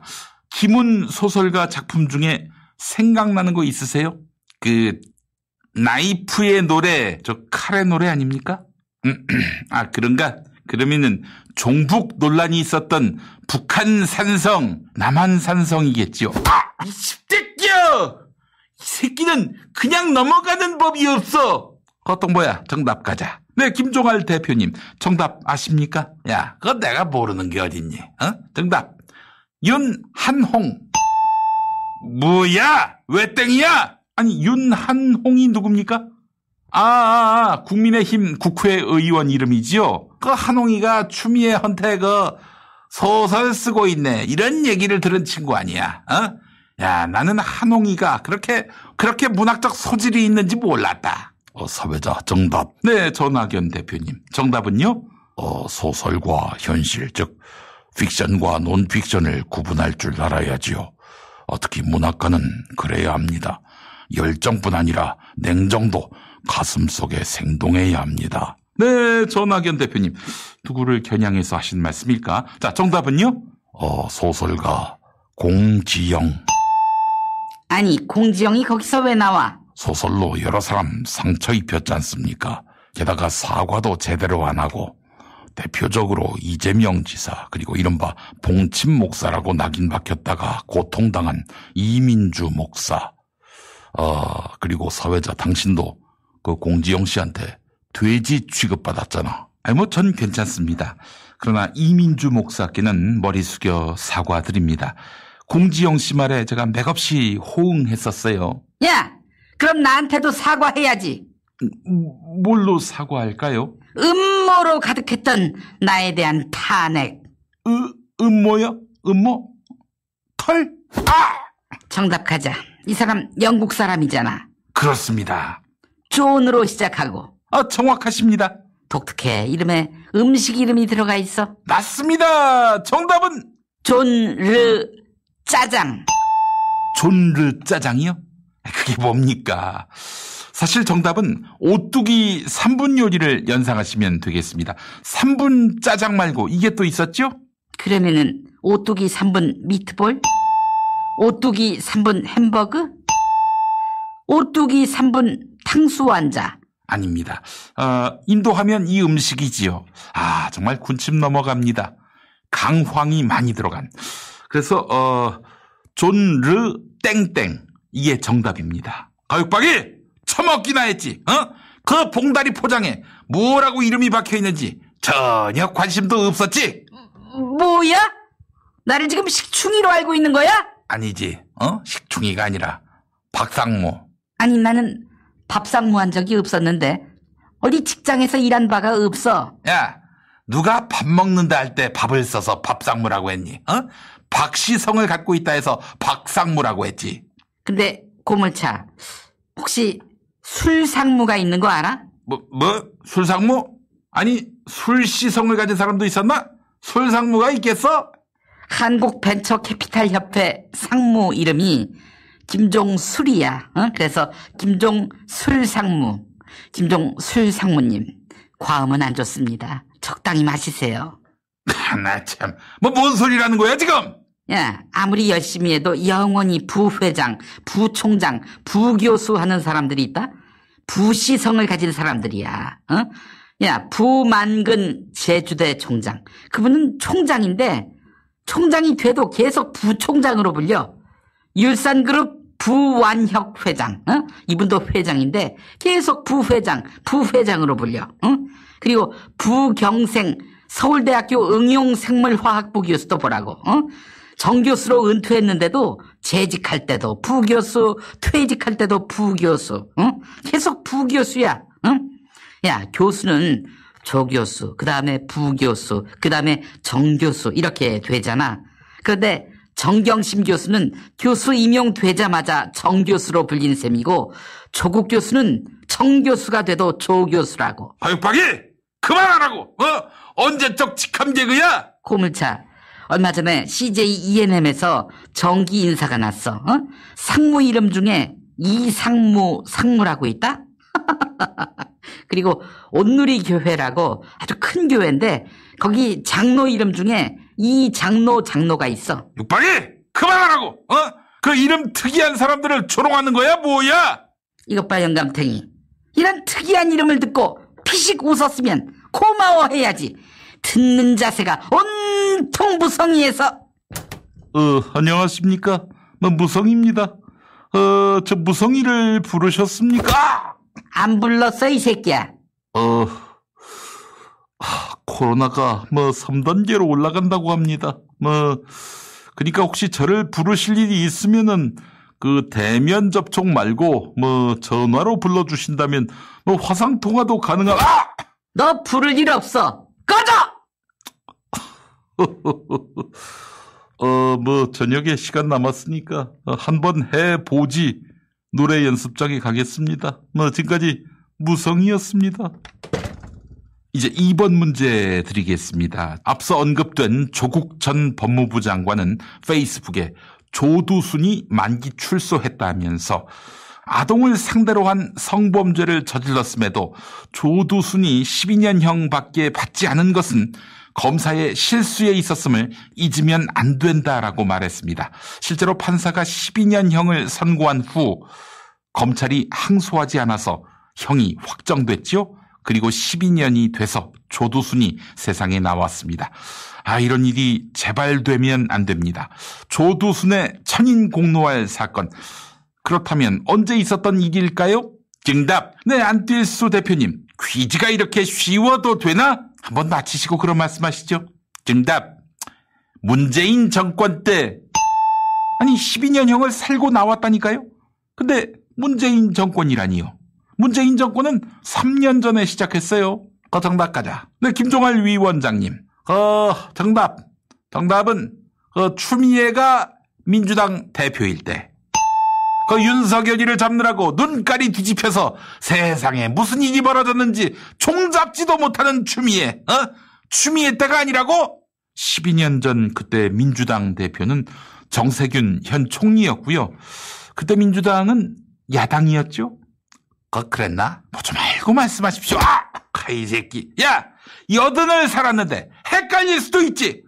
네가 80년 된 하드디스크와 메모리의 고충을 알아? 그러기에 빨리빨리 똥차는 치워줘야지요. 어디 쓰레기차가 똥차한테 시비야? 사회자, 헛소리 그만 듣고 바로 정답 갑시다. 네, 전학연 대표님. 아시겠죠? 제가 동아일보 도쿄 특파원 출신 아닙니까? 기자 출신의 명석한 팩트체크. 지금부터 봉인이 풀립니다. 네, 그렇습니다. 정답 나올 게 기대됩니다. 자, 정답은요? 정답은 쥐. 쥐는 아닌데. 쥐가 집권한 시기 아닙니까? 아니라고 말할 수도 없고. 그 쥐 말고 사람 이름으로 해주시면 안 되겠습니까? 그렇다면은, 츠키야마 아키히로. 이것들, 응? 정치에 대해서 뭘 아는 게 있어야지. 육박근혜 전 대통령님, 이제 정답 나오는 겁니까? 그래, 정답 가자. 정답은 박정희. 박정희 전 대통령이라고요? 그때 조두순이가 범죄를 저지르고 검찰이 항소 포기를 하는 바람에 12년형이 확정됐다고요? 박정희 전 대통령이 성폭력범에 대해서 관대하셨다는 겁니까? 우리 아버지가 성범죄와 관련해서 누구한테 큰 소리 치겠니? 육박이! 아버지 무덤에 침 뱉는 거야? 우리 아빠 유언이야. 우리 아빠 유언이 그래. 내 무덤에 침을 뱉어라. 그거야 겸양의 표현으로 하셨겠지. 어디 나 죽으면 내 무덤에 침을 뱉어요. 그럼 나 가요. 이랬다는 거야? 뭐? 나가요? 어머머 세상에 이런 변태, 이 미친 알배! 음란 퇴폐업소에 속칭인 나가요를 언급했어! 어머머 충격이네, 충격이야! 그 무슨 소리 하는 거야? 내가 말한 건 나가요! 아이고! 할 때 나가요! 그건데 어떻게 그 나가요를 말했다고 하는 거야? 하여간 이 검사들이 엉망이니까 나라가 이 꼴이 났지. 그 검사들이 수사당하고 또 처벌당할 걱정이 있다면 이런 일이 벌어지겠어? 보라고. 국민 기소율은 40%인데 검사 기소율 얼마인지 알아? 10% 아니야. 10%. 10%일 것 같지? 아니야. 10%에 100분의 1, 0.1%라고. 뭐? 10%? 10%? 이게 천이 앞에서 10%라는 말을 스스럼 없이 막 자주 갖다 쓰는 거야? 유흥업소에서 외모가 뛰어난 여종업원 상위 10%를 말하는 10%. 야! 돌았어! 그 육박이! 10%가 그 10%야! 도대체 무슨 소리를 들은 거야? 안 되겠네. 안 되겠어. 육박이! 그러지 말고 네 마음속에 있는 음란의 못을 뽑아내라고. 뺀지. 그래, 그 뺀지로 뽑아내라고. 뭐? 뺀지? 뺀지? 이 영감탱이가 노망이 드러나. 뺀지가 여기서 왜 나와? 여종업원이 마음에 안 들 때 나가라고 하는 거. 그게 뺀지 아니야? 와, 뺀지 많이 해본 솜씨인데 표현이 어색하지 않아? 와! 미치겠네. 이거 봐, 육박이! 그 뺀지가 그 뺀지야? 아, 이거 정말 참. 망사가 다 그렇게 보이고 들리나? 망사가. 뭐? 망사? 망사가 취향이야? 이게 미쳤나 돌았나 죽을래? 이 늑다리 변태. 당신 망사 입고 다니지 맞지? 영감님, 성희롱 좀 그만하십시오. 그리고 육박근혜 대통령님, 이젠 영감님 말 신경 쓰지 마시고 만화 영화나 보시면서 정서순화하세요. 제가 추천하고 싶은 영화는 톰과 제리. 저 영감님이 톰이면 난 제리. 뭐? 란제리? 네, 오늘도 정답은 애청자 여러분의 몫입니다. 1번 정답과 2번 정답을 적어서 지금 김용민닷컴 게시판 퀴즈 정답란에 올려주세요. 회원 가입하시고 로그인 해주셔야 올리실 수 있습니다. 회원 가입하실 때 주소 정확히 적어주시고요. 자, 끝나기 전에 육박근혜님이 선물 소개해주세요. 비타샵 그린 스무디, 플레이버 대추 야자, 시원 메도콜 원투스 치약. 시원 메도콜이 아니라 시원 메디컬인데. 순실이는 다 알아들어 이 뚱돼지야. 비타샵 그린 스무디, 플레이버 대추 야자, 시원 메디컬 원투스 치약, 서울약품 원기소 장건강 365. 네, 퀴즈로 함께하는 보수의 길을 묻다 마칩니다.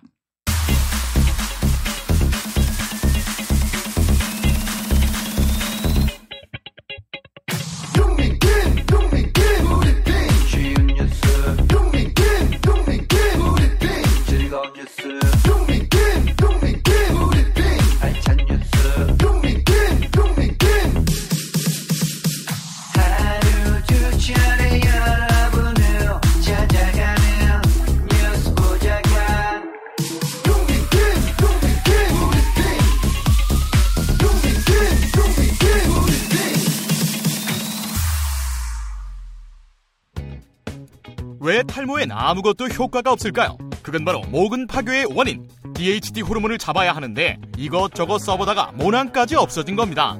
여성도 남성 호르몬 증가로 생깁니다. 특허청 탈모 검색하면 2,000개나 나오지만 DHT, 5알파 환원효소 억제, 남성 120명, 임상 결과 83%는 전 세계에서 저희 모낭 영양제뿐입니다. 이미 탈모약 쓰는 분, 모발 이식하신 분도 호르몬 부작용 없이 2배 효과고요. 가는 머리 두피 트러블엔 뿌리 깊은 샴푸, 머리숱이 적어졌다면 모낭 영양제 스프레이, 18,000원 환불 보장입니다. 1566-7871 뿌리 깊은 샴푸로 검색하세요. 충남 금산의 넓은 인삼밭, 정성농장을 일군 농부아버지 이정열 씨.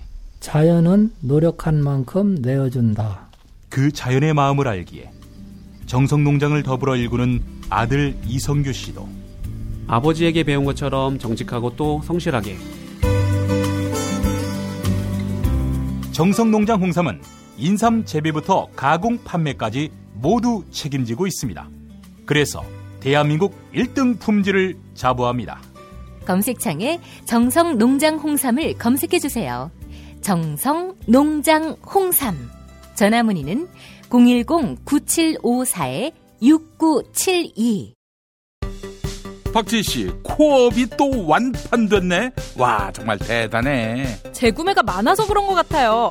먹어보면 아침이 다르다고 하잖아요. 오빠도 그렇지? 그럼 코업은 팟캐스트에서 유일하게 9가지 활력 원료와 페루산 마카가 콜라보된 활력 비타민이잖아. 형도 매일 먹죠?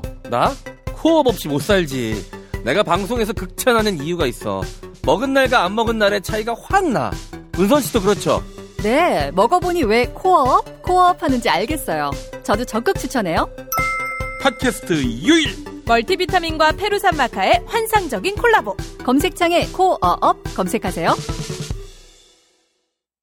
김용민입니다. 제가 책을 썼습니다. 마이너리티 이재명.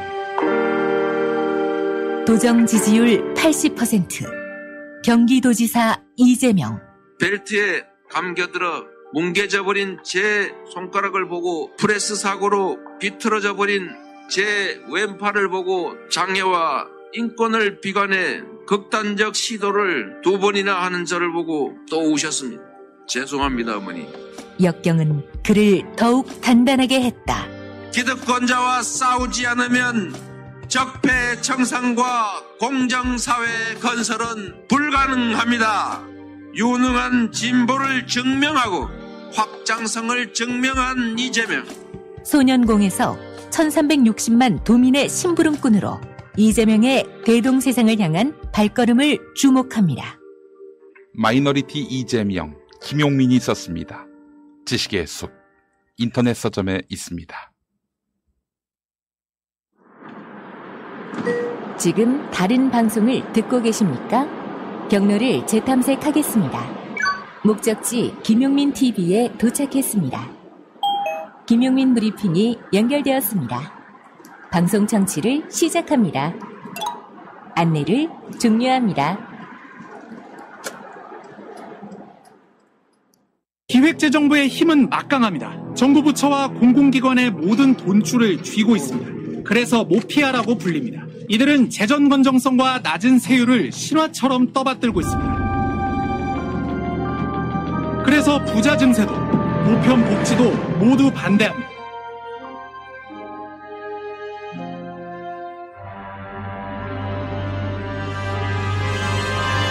그래서 우리에게 필요하다. 탈모피아. 최백은 건국대학교 경제학과 교수 연결합니다. 교수님. 네, 안녕하세요. 아이고, 또 월요일이 왔습니다. 예. 자, 교수님 오늘 어떤 이야기 해볼까요? 오늘 사실 제가 이 부동산 문제를 좀 얘기할까 했는데요. 네네네.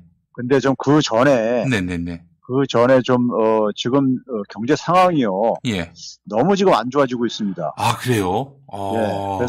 그래서 좀 이 문제부터 좀 얘기를 해야 되겠는데요. 예. 제가 방금 전에 SNS에도 이제 글을 올리긴 했지만은 지금 우리가, 지금 2분기 때요. 네. 2분기 때 우리가 사실 기적을 만들어낸 거예요. 그렇죠. 1차 재난지원금 전 국민 보편 지급을 통해서 말이죠. 방역과 경제 이 성공을 거둔 어떻게 보면 유일한 나라였던 거예요. 그렇습니다. 예. 선진국가 중에서요. 네. 근데 이제 2차 때 선별 지원해가지고 3분기 성장률을 3분기 성장률을 다 까먹었단 말이에요. 네네네. 그때 우리가 OECD에서 꼴찌했거든요. 네네네. 예? 그다음에 이제 이번에 3차 이제 또 이제 축소시켰잖아요. 3조 원 정도로요. 또 선별 지원한다면서요. 예. 근데 지금 이제 방역이 이제 이 악화되는 것도 저는 이게 관련돼 있다고 보는 거고요. 저는 이 방역 악화가 인재라고 봅니다. 인재. 예. 예. 그러니까 이게 스스로 자초한 거라고 보는데 방역이 악화되고 그러면서 그동안에 우리나라가 해외에서 평가가요. 예. 한국분이 투자할 나라가 없다. 이런 이제 그 평가가 굉장히 이 국제 금융회사들에서 이게 지배적인 견해였었어요. 그렇습니다. 예. 그래서 외국인 투자들이 많이 들어왔거든요. 그래서 우리나라 지금 주가가 3,000선까지 이렇게 바라보았던 이유도 그 힘도 있어요. 예. 네? 있는데 지금 외국인 투자자가 지금 한국 주시장을 좀 떠날 지금 이런 모양을 지금 보여주고 있어요. 그렇습니까? 네? 예. 왜 그러냐면 지금 뭐냐면 한국도 방역이 뭐 지금 다른 나라랑 별 차이가 없이 지금 악화되고 앉아있다 보니까, 예? 지금 뭐 3단계로 지금 그 격상한다는 3단계 격상하게 되면요. 예. 이게 지난 2분기 때 유럽이나 미국에서 있었던 그 상황인 거예요. 쉽게 얘기하면요. 그때 유럽의 국가들이 뭐 영국부터 독일, 무슨 프랑스, 스페인 이런 나라들이 마이너스 20몇 % 막 떨어질 때요. 그렇습니다. 네, 2분기요. 예. 미국은 30% 이상까지 떨어져가지고 무슨 저런 수치가 나오냐 막 이렇게 막 했었을 때가 바로 2분기 때였었어요. 네네네. 그때 왜 그러냐면 그 당시 이 3단계 조치가 나갔기 때문에 그런 거예요. 그래서 미국 나라에서요. 예? 그런데 거의 지금 뭐 직장이 한 5분의 1은 재택근무, 5분의 1만 남겨놓고 나머지는 다 재택근무해야 하고 뭐든 집합업소는 다 문을 닫아야 되는 그런 상황이 3단계 상황 아닙니까? 그렇죠. 그러니까 지금 이제 그 상황에서 지금 뭐 외국인도 그러니까 한국도 별 수 없네. 네. 뭐 이런 식이 이제 돼버리고 있는 거야 지금요. 예. 지금 이제 지금 우리가 겨울철 3월달까지 전문가들이 볼 때는 지금 어쨌든 간에 안심을 하기가 힘든 지금 상황이 되고 있잖아요, 지금요. 그렇습니다. 그렇죠? 예. 그러면 이 상황이 제가 왜 이걸 인재라고 얘기를 하냐면요. 인재라고 얘기하는 이유가 2분기 때 우리가 이 기적을 방역과 경제의 기적을 만든 이유를 우리가 이 복기를 해보면 돼요. 네네네. 경제하고 방역은 분리시킬 수가 없는 이 영역입니다. 네. 그러니까 지금까지 그러니까 우리가 올해 말고 그 이전까지는 2019년까지는 경제가 위기에 왔을 때 되게 경제적인 요인 가지고 왔는데 금융위기라든가 뭐 이런 거 가지고 왔는데 가계부채가 터져서라든가 이번은 방역 때문에 이게 온 거란 말이에요. 그렇기 때문에 방역과 경제를 분리해서 사고할 수가 없어요. 네네네. 그럼 방역을 성공하려면요, 기본적으로 국민들이 그러니까는 자발적인 참여와 협조가 없이는 이건 불가능합니다. 근데 제가 이제 뭐 많은 분들이 뉴스도 봤을 거예요. 주말에 그러니까는 뭐 스키장에 그러니까 사람들이 넘쳐나는 거, 예? 그렇죠? 저도 이제 어제 그저께 이제 그러니까는 와이프하고 이제 먹을 것들 좀 사러 이렇게 좀 이렇게 근처에 있는 쇼핑몰이라든가 이런 데 좀 가봤는데요. 네네네. 사람들이 굉장히 이게 이완됐어요. 이완돼 있다. 아하. 예. 그냥 마스크만 쓰면 그냥 그러니까 지금 이 상황이 이렇게 악화된 이유가 뭡니까요? 소위 말해서 무증상 감염자들이 지금 가는 거 아닙니까요? 그렇죠. 어디서 어떻게 이게 바이러스가 옮겼는지 알 수가 없는 거예요. 예. 그렇죠. 이런 상황 속에서는 뭐냐면 각 개인들은 다 내가 원인 제공자가 될 수 있다는 이러한 경계심이 발동돼야 되는 거예요. 그렇습니다. 예. 그렇지 않으면 이거 진정 못 시킵니다. 그렇죠? 그러면 이 상황 속에서 국민들 협조를 끌어내지 않으면은 국민들이 그러니까 자발적으로 그러니까는 가능한 어떤 활동도 억제하고 오늘 그러니까 정은경 청장이 뭐 그런 얘기 했잖아요. 실내에서 무조건 되고 다 이간 사람만 모이면 마스크 써라. 가족들 간에도 그러니까 마스크 쓰고 지내라는 얘기 아닙니까? 쉽게 그렇죠. 얘기하면요. 예? 그러니까 그 상황을 간다는 얘기는 거기에 국민들이 협조를 해야 될 게 아닙니까? 그렇습니다. 협조 안 되는데 그게 어떻게 되겠어요? 그러니까요. 그렇죠? 네네네. 그럼 협조가 되게 하려면은 국민들이 지난 1년 동안에 가면서 지금 지쳐 있다고요. 맞아요. 네? 지쳐 있다 보니까는 지쳐 있는데 지금 경제도 지금 굉장히 안 좋고요. 그렇죠? 맞습니다. 내수가. 예. 그러니까 국민들이 지금 뭐냐면은 이게 지금 각자 도생하는 식으로 지금 가고 있는 거예요. 각자 도생으로요. 네네네. 네? 그러니까 이게 뭐냐면 그 선별지원금으로 국민들은 오히려 분노심만 초래하고 앉아 있고. 예? 예. 오히려 이게 격려를 하고 오히려 그 하는 수단이 아니라 오히려 국민들을 오히려 약 올리고 앉아 있고 국민들 잠깐 분노하게 만들고 앉아 있잖아요. 네. 그러니까 그러면 이게 뭘 의미하느냐? 국민들은 뭐냐면 정부 못 믿겠다. 내 살 길 내가 찾아야 되겠다. 내 가족은 내가 찾아야 되겠다. 각자. 네. 이런 식으로 지금 대응들을 하고 앉아 있는 거라고요. 쉽게 얘기하면요. 네? 때를 같이해서 대통령 지지율도 지금 빠지고 있는 추이고 그래서 참 여러 가지로 참 악화되고 있는 상황입니다. 예. 그래서 이게 뭐냐면은 우리가 정책 실험도 해봤잖아요. 1, 2차에 걸쳐서요. 그렇습니다. 예. 그러면 여기서 1차 때 우리가 1차 지원 방식을 가지고 경제하고 방역을 두 마리 토끼 다 잡았다는 걸 우리가 경험을 갖고 있으면은. 네네. 그거를 방치하고. 자신이 가지고 있는 꼭 종교적인 어떤 신념 같아요. 제가 볼 때는 이게, 이 홍남기 부총리 같은 경우는. 예? 이런 종교적인 정책은 과학적인 신념이 돼야 되는 거지. 그렇죠. 종교적인 신념은 이건 위험한 거잖아, 이건요. 아니, 모든 가능성을 열어놓고 이게 좋다면 이걸 선택해야 되는데, 이 양반은 뭐 1차 때부터 반대했었어요, 무조건. 그러니까요. 어떤 뭐 주술의 이거는 결국 뭐냐면 어떤 이데올로기성 이게 신념인 거예요. 네네네. 자기는 절대 그러니까는 이 복지 이런 거 싫어하는 사람들이 있어요. 시장주의들이요. 네네네. 이런 거요. 예. 이런 자신이 갖고 있는 어떤 이데올로기적인 신념, 이 과학적으로 입증이 안 된 걸, 신념이요. 이거를 그러니까 실험도구 삼아가지고 나라 경제 지금 나는 말아먹는다고 표현할 수밖에 없어요. 예. 지금요. 지금 그러니까 성장률 다 이제 지금 저 격차 축소돼버렸죠? 네네. 거기다 뭐냐면 외국인 투자자까지 지금 이탈 조짐하게 되면은 주식 투자하시던 분들도 이제 그러니까는 마냥 지금 부풀어 있는데. 네네. 예? 그분들도 상처 입을 것이고. 예. 그렇죠? 예. 이게 도대체가 한 나라 경제 정책을 책임지시는 분이 이렇게 무책임할 수가 있어요? 홍남기 부총리. 제가 방송에서 2차 선별지원금이 실패했다는 근거를 댔으면은 그거 좀 반박이라도 해주던지 제 주장이 반박도 안 해. 반박도 안 해. 예. 반박도 안 해요. 예. 그러니까 이런 사람들이 다 있냐고요. 그러니까요. 정말. 예? 근데 이 와중에 되게 죽어나는 건 누굽니까요? 서민들이죠. 자영업자들, 임시직, 일용직 일자리 이런 것들이에요. 네. 가장 힘든 사람들이요. 네. 예? 막말로 말해서 정규직, 그러니까는 이 공무원들 이런 사람들은 그냥 쉬어도 그냥 월급 나오잖아요. 글쎄 말이에요. 예? 근데 제일 강한 사람들은 그러니까 자영업자들 지금 이제 3단계 가게 되면요. 네. 업종이 그러니까 200만 개 이상이, 업종이 아니라 200만 개 이상 업소들이 그러니까 이게 지금 타격을 본다는 거 아닙니까요? 그렇습니다. 간접적으로까지요. 예. 예? 말이 200만 저거지. 거기 식구들까지 생각하면요. 예? 주변 간접적으로 영향 미치는 사람들까지 생각하면은 이걸 어떻게 그러니까 강 건너 불구경하듯이 하고 앉아 있냐고요. 예? 적어도 그러니까 이게 국록을 먹는 그러니까 공직자가 예. 예? 어떻게 이런 나는 이렇게 무대포인지 모르겠어요. 도대체가 이해가 안 가네요. 사람들이 저한테 오히려 뭐냐면 그것은 왜 저렇게 말을 안 들어요? 이해가 안 간다는 거예요. 사람 국민들이요. 예? 도대체가 우리가요. 제가 그래서 오늘 이제 그러니까는 보게 되면 지난 주말이네요. 지난 주말에 국제금융협회라는 데가 있어요. 네네네. 국제금융협회라는 데서 그러니까 뭐냐면은 은행들을 회원사로 가지고 있는 우리나라 보게 되면 은행협회라는 게 있잖아요. 그렇습니다. 예. 은행사들을 회원사로 가지고 있는 협회잖아요. 근데 국제금융협회는 이제 말 그대로 이제 이 금융 저거입니다. 협회입니다. 네네네.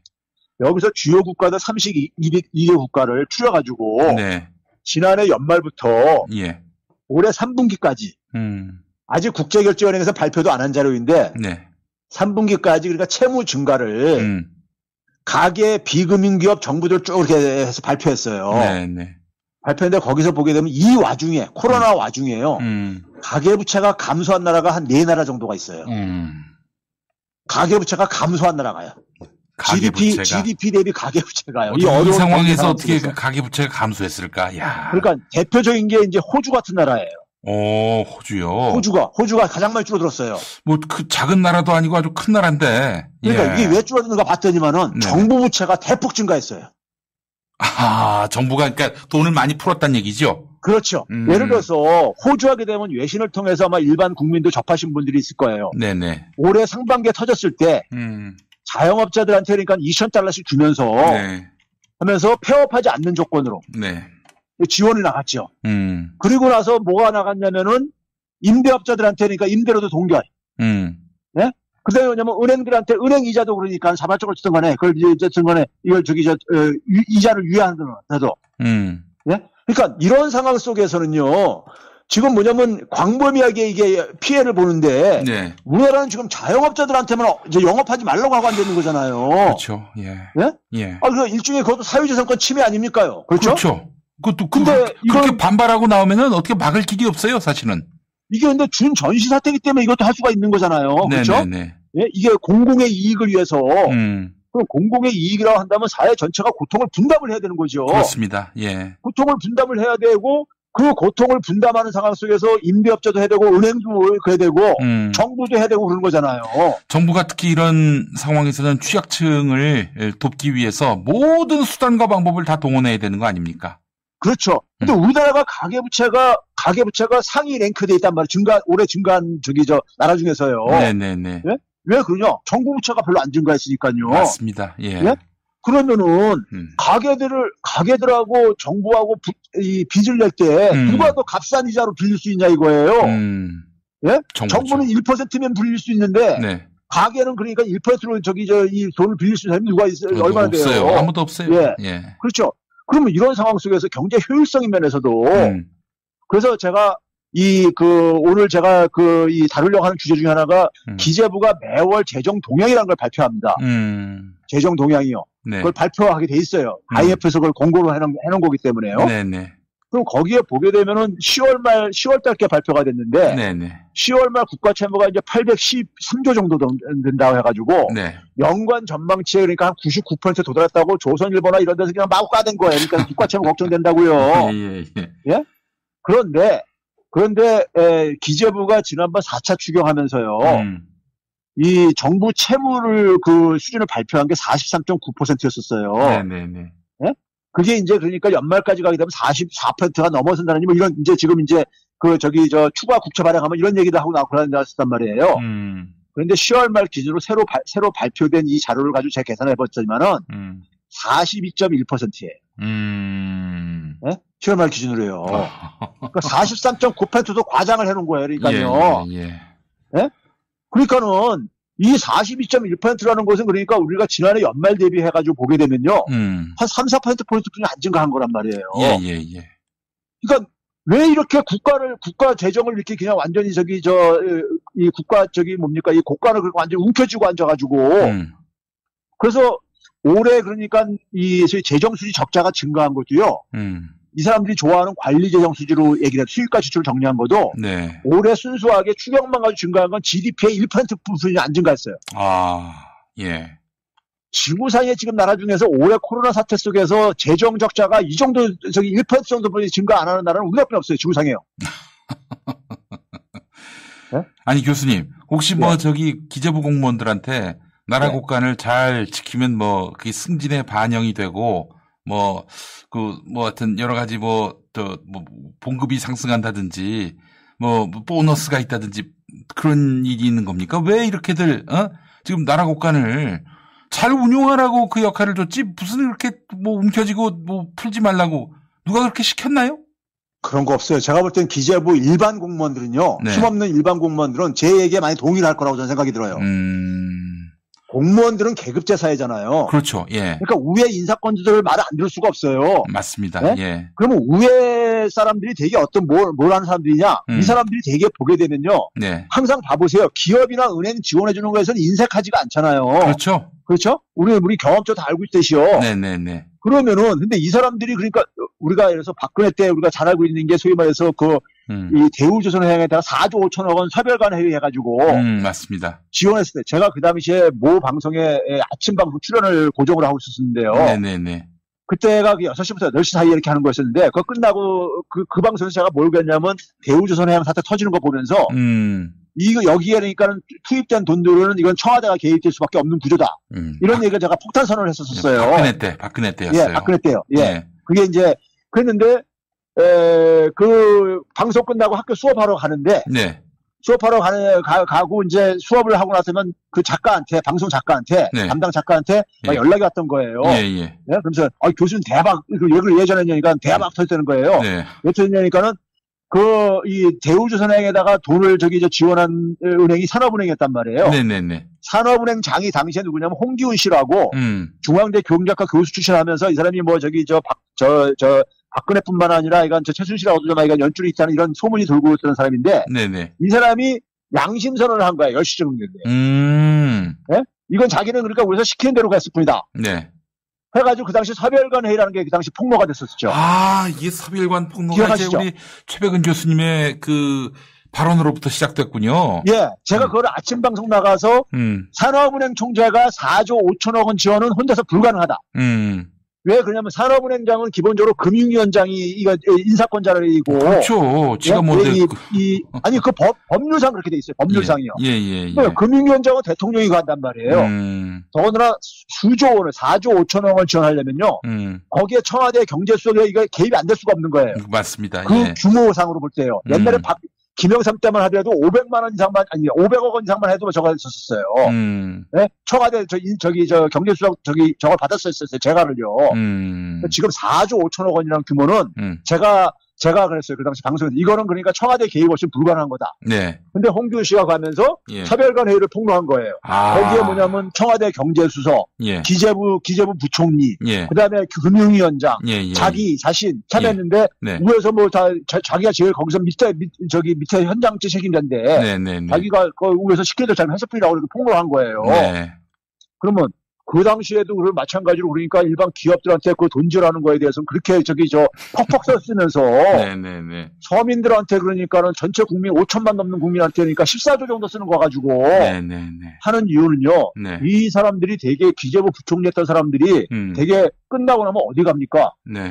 끝나고 가는 데가 되게 보게 되면 재벌기업의 이사회 의장이라든가 아니면 김현장의 고문으로 간다든가 뭐 이런 것들 가고 앉았잖아요. 그들만의 또 전관예우죠, 그게. 그러니까 전관예우죠. 우리나라 특권이 있는 집단들은 다 전관예우가 있어요.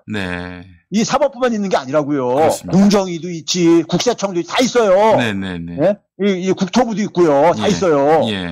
그러니까는 이게 결국 뭐냐면 그 권한을 독점하고 있다 보니까 그러면 그 권한 독점한 사람이 그걸 가지고 누구 위해서 평상시에 돈을 쓰겠냐고요. 기업들 죽겠다면 재벌들 죽겠다 하면은 은행들 죽겠다 하면 다 그거 앉아있고. 그렇죠. 그러니까 이게 그러니까는 나라 재정을 맡겨놨더니만은 나라 재정을 맡겨놨다면 이게 그러니까 자기 개인의 그러니까 앞으로 저걸 위해 가지고 하고 앉아있고. 그 위에 자기 위에 선배들 저한테 또 저것도 받고 그러겠죠. 또 그러니까요. 그러면 이 사람들이 볼 때는 서민들한테 쓰는 건 너무 아까운 돈인 거야. 서민들한테는요. 돈을 썼을 때 그 상대방이 굉장히 좋아하지 않습니까? 근데 그 좋아하는 대상이 힘이 있거나 돈이 있는 사람들이에요. 그래서 사실 근데 서민들한테 주면 이게 뭐 표시도 안 나고 그러니까 결국에는 이제 움켜쥐고 힘 있는 사람한테만 주는 거죠. 이 특권을 갖고 있는 권한을 독점하고 있는 부서의 장들은요. 되게 조중동에서 그 하는 대로 움직입니다. 조중동이 방향을 설정을 해줘요. 그러니까 조중동이 그러니까는 서민들 지원하기는 막 공격하잖아요. 서민들 전국민 재난지원금 하는 거는요. 국가 망하게 생겼다고 하면서 막 이렇게 하면서요. 근데 기업한다고 지원할 때는 언제 망한다는 얘기 한 얘기도 안 하고 앉았거든요. 그렇죠? 그러니까 거기에 맞춰가지고 이게 그러니까 거대한 카르텔이 움직이는 거예요. 특권층 카르텔이요.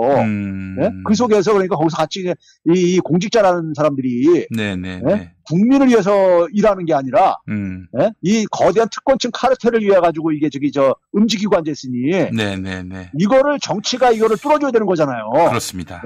국민들의 그러니까는 답답한 심정들을 지금 이거를 뚫어줘야 되는 게 정치인데 정치 지도자라는 사람들도 그러니까는 이걸 하나 통제 못하고 관료들 하나 통제 못하고 앉았으니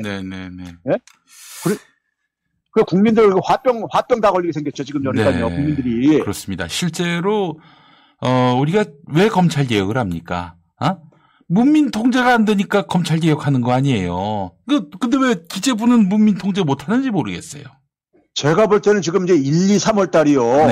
지금 굉장히 고비입니다. 이렇게 되면은 사람들 제가 볼 때는요. 저 밑바닥 서민들이 제가 볼 때는 이거 잘못하면 이거 밀란, 제가 그런 강연 다니면서 그런 얘기 많이 들어요. 이거 밀란이라도 일어날 지금 상황이라고 지금. 그럴 정도면 안 되죠. 그러면 진짜. 근데 제발 좀 정신 좀 차렸으면 좋겠어요. 제가 그래가지고 지난 주말에 하도 이게 위기의식이 느껴져가지고 소위 말해서 그러니까 정부의 좀 이제 고위 인사한테 제가 연락을 했어요.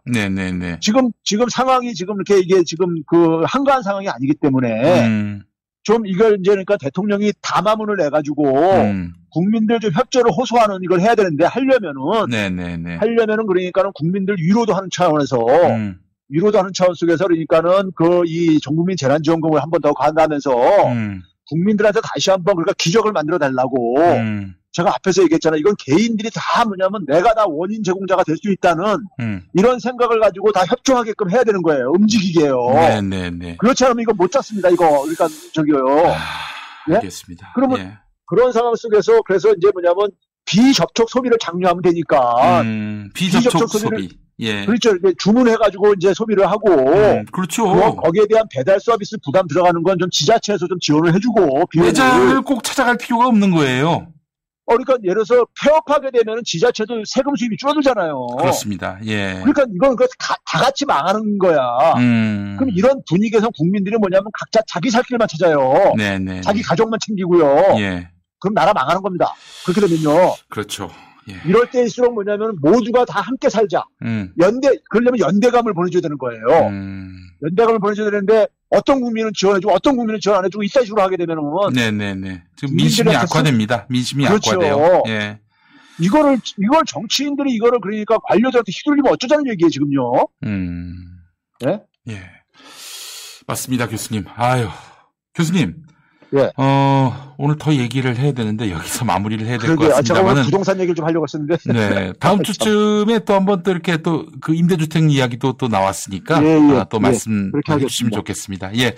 자, 우리 교수님 오늘 아주 열변을 토해 주셨는데 뻔한 정답을 택하지 않고 자꾸 다른 답을, 오답을 택하려고 하는 이런 이 기재부 관료들의 농단에 대해서 이제 좀 제가 통제 들어가야 될 것 같습니다. 죄송한 게 이게 속상하다 보니까는 제가 좀 흥분해가지고 좀 그랬는데. 이거 뭐 개인을 위해서 흥분하시는 건 아니잖아요. 나라를 위해서 흥분하신 건데. 예. 진짜 국민들이 너무 걱정돼서 그래요. 네, 알겠습니다. 자, 오늘 최백은 교수님의 메시지 우리가 충분히 들었습니다. 말씀 잘 들었습니다. 네, 감사합니다. 네. 마치 이 밥그릇에 밥을 얹고요. 더 드리려고 꾹꾹 눌러서 또 밥을 더 얻는 기분으로 오늘 방송했습니다. 7시 10분까지 왔네요. 시청해주신 여러분 감사하고요. 내일은 오후 3시부터 7시까지 4시간 동안 윤춘장 고별 방송 짜장은 자택으로를 보내드리도록 하겠습니다. 여러분 내일 3시부터 또 함께 해주시기 바라겠습니다. 김용민이었습니다. 저는 또 8시 정각에 있을 군문 없는 기자회에서 뵙도록 하겠습니다. 고맙습니다. 김용민 브리핑과 함께한 시간 어떠셨어요? 구독하기, 별점 주기, 댓글 달기, 후원하기로 응원해주세요. 이 방송을 유튜브 김용민 TV를 통해서도 만날 수 있는 거 알고 계시죠? 그럼 다음 시간에 다시 만나요.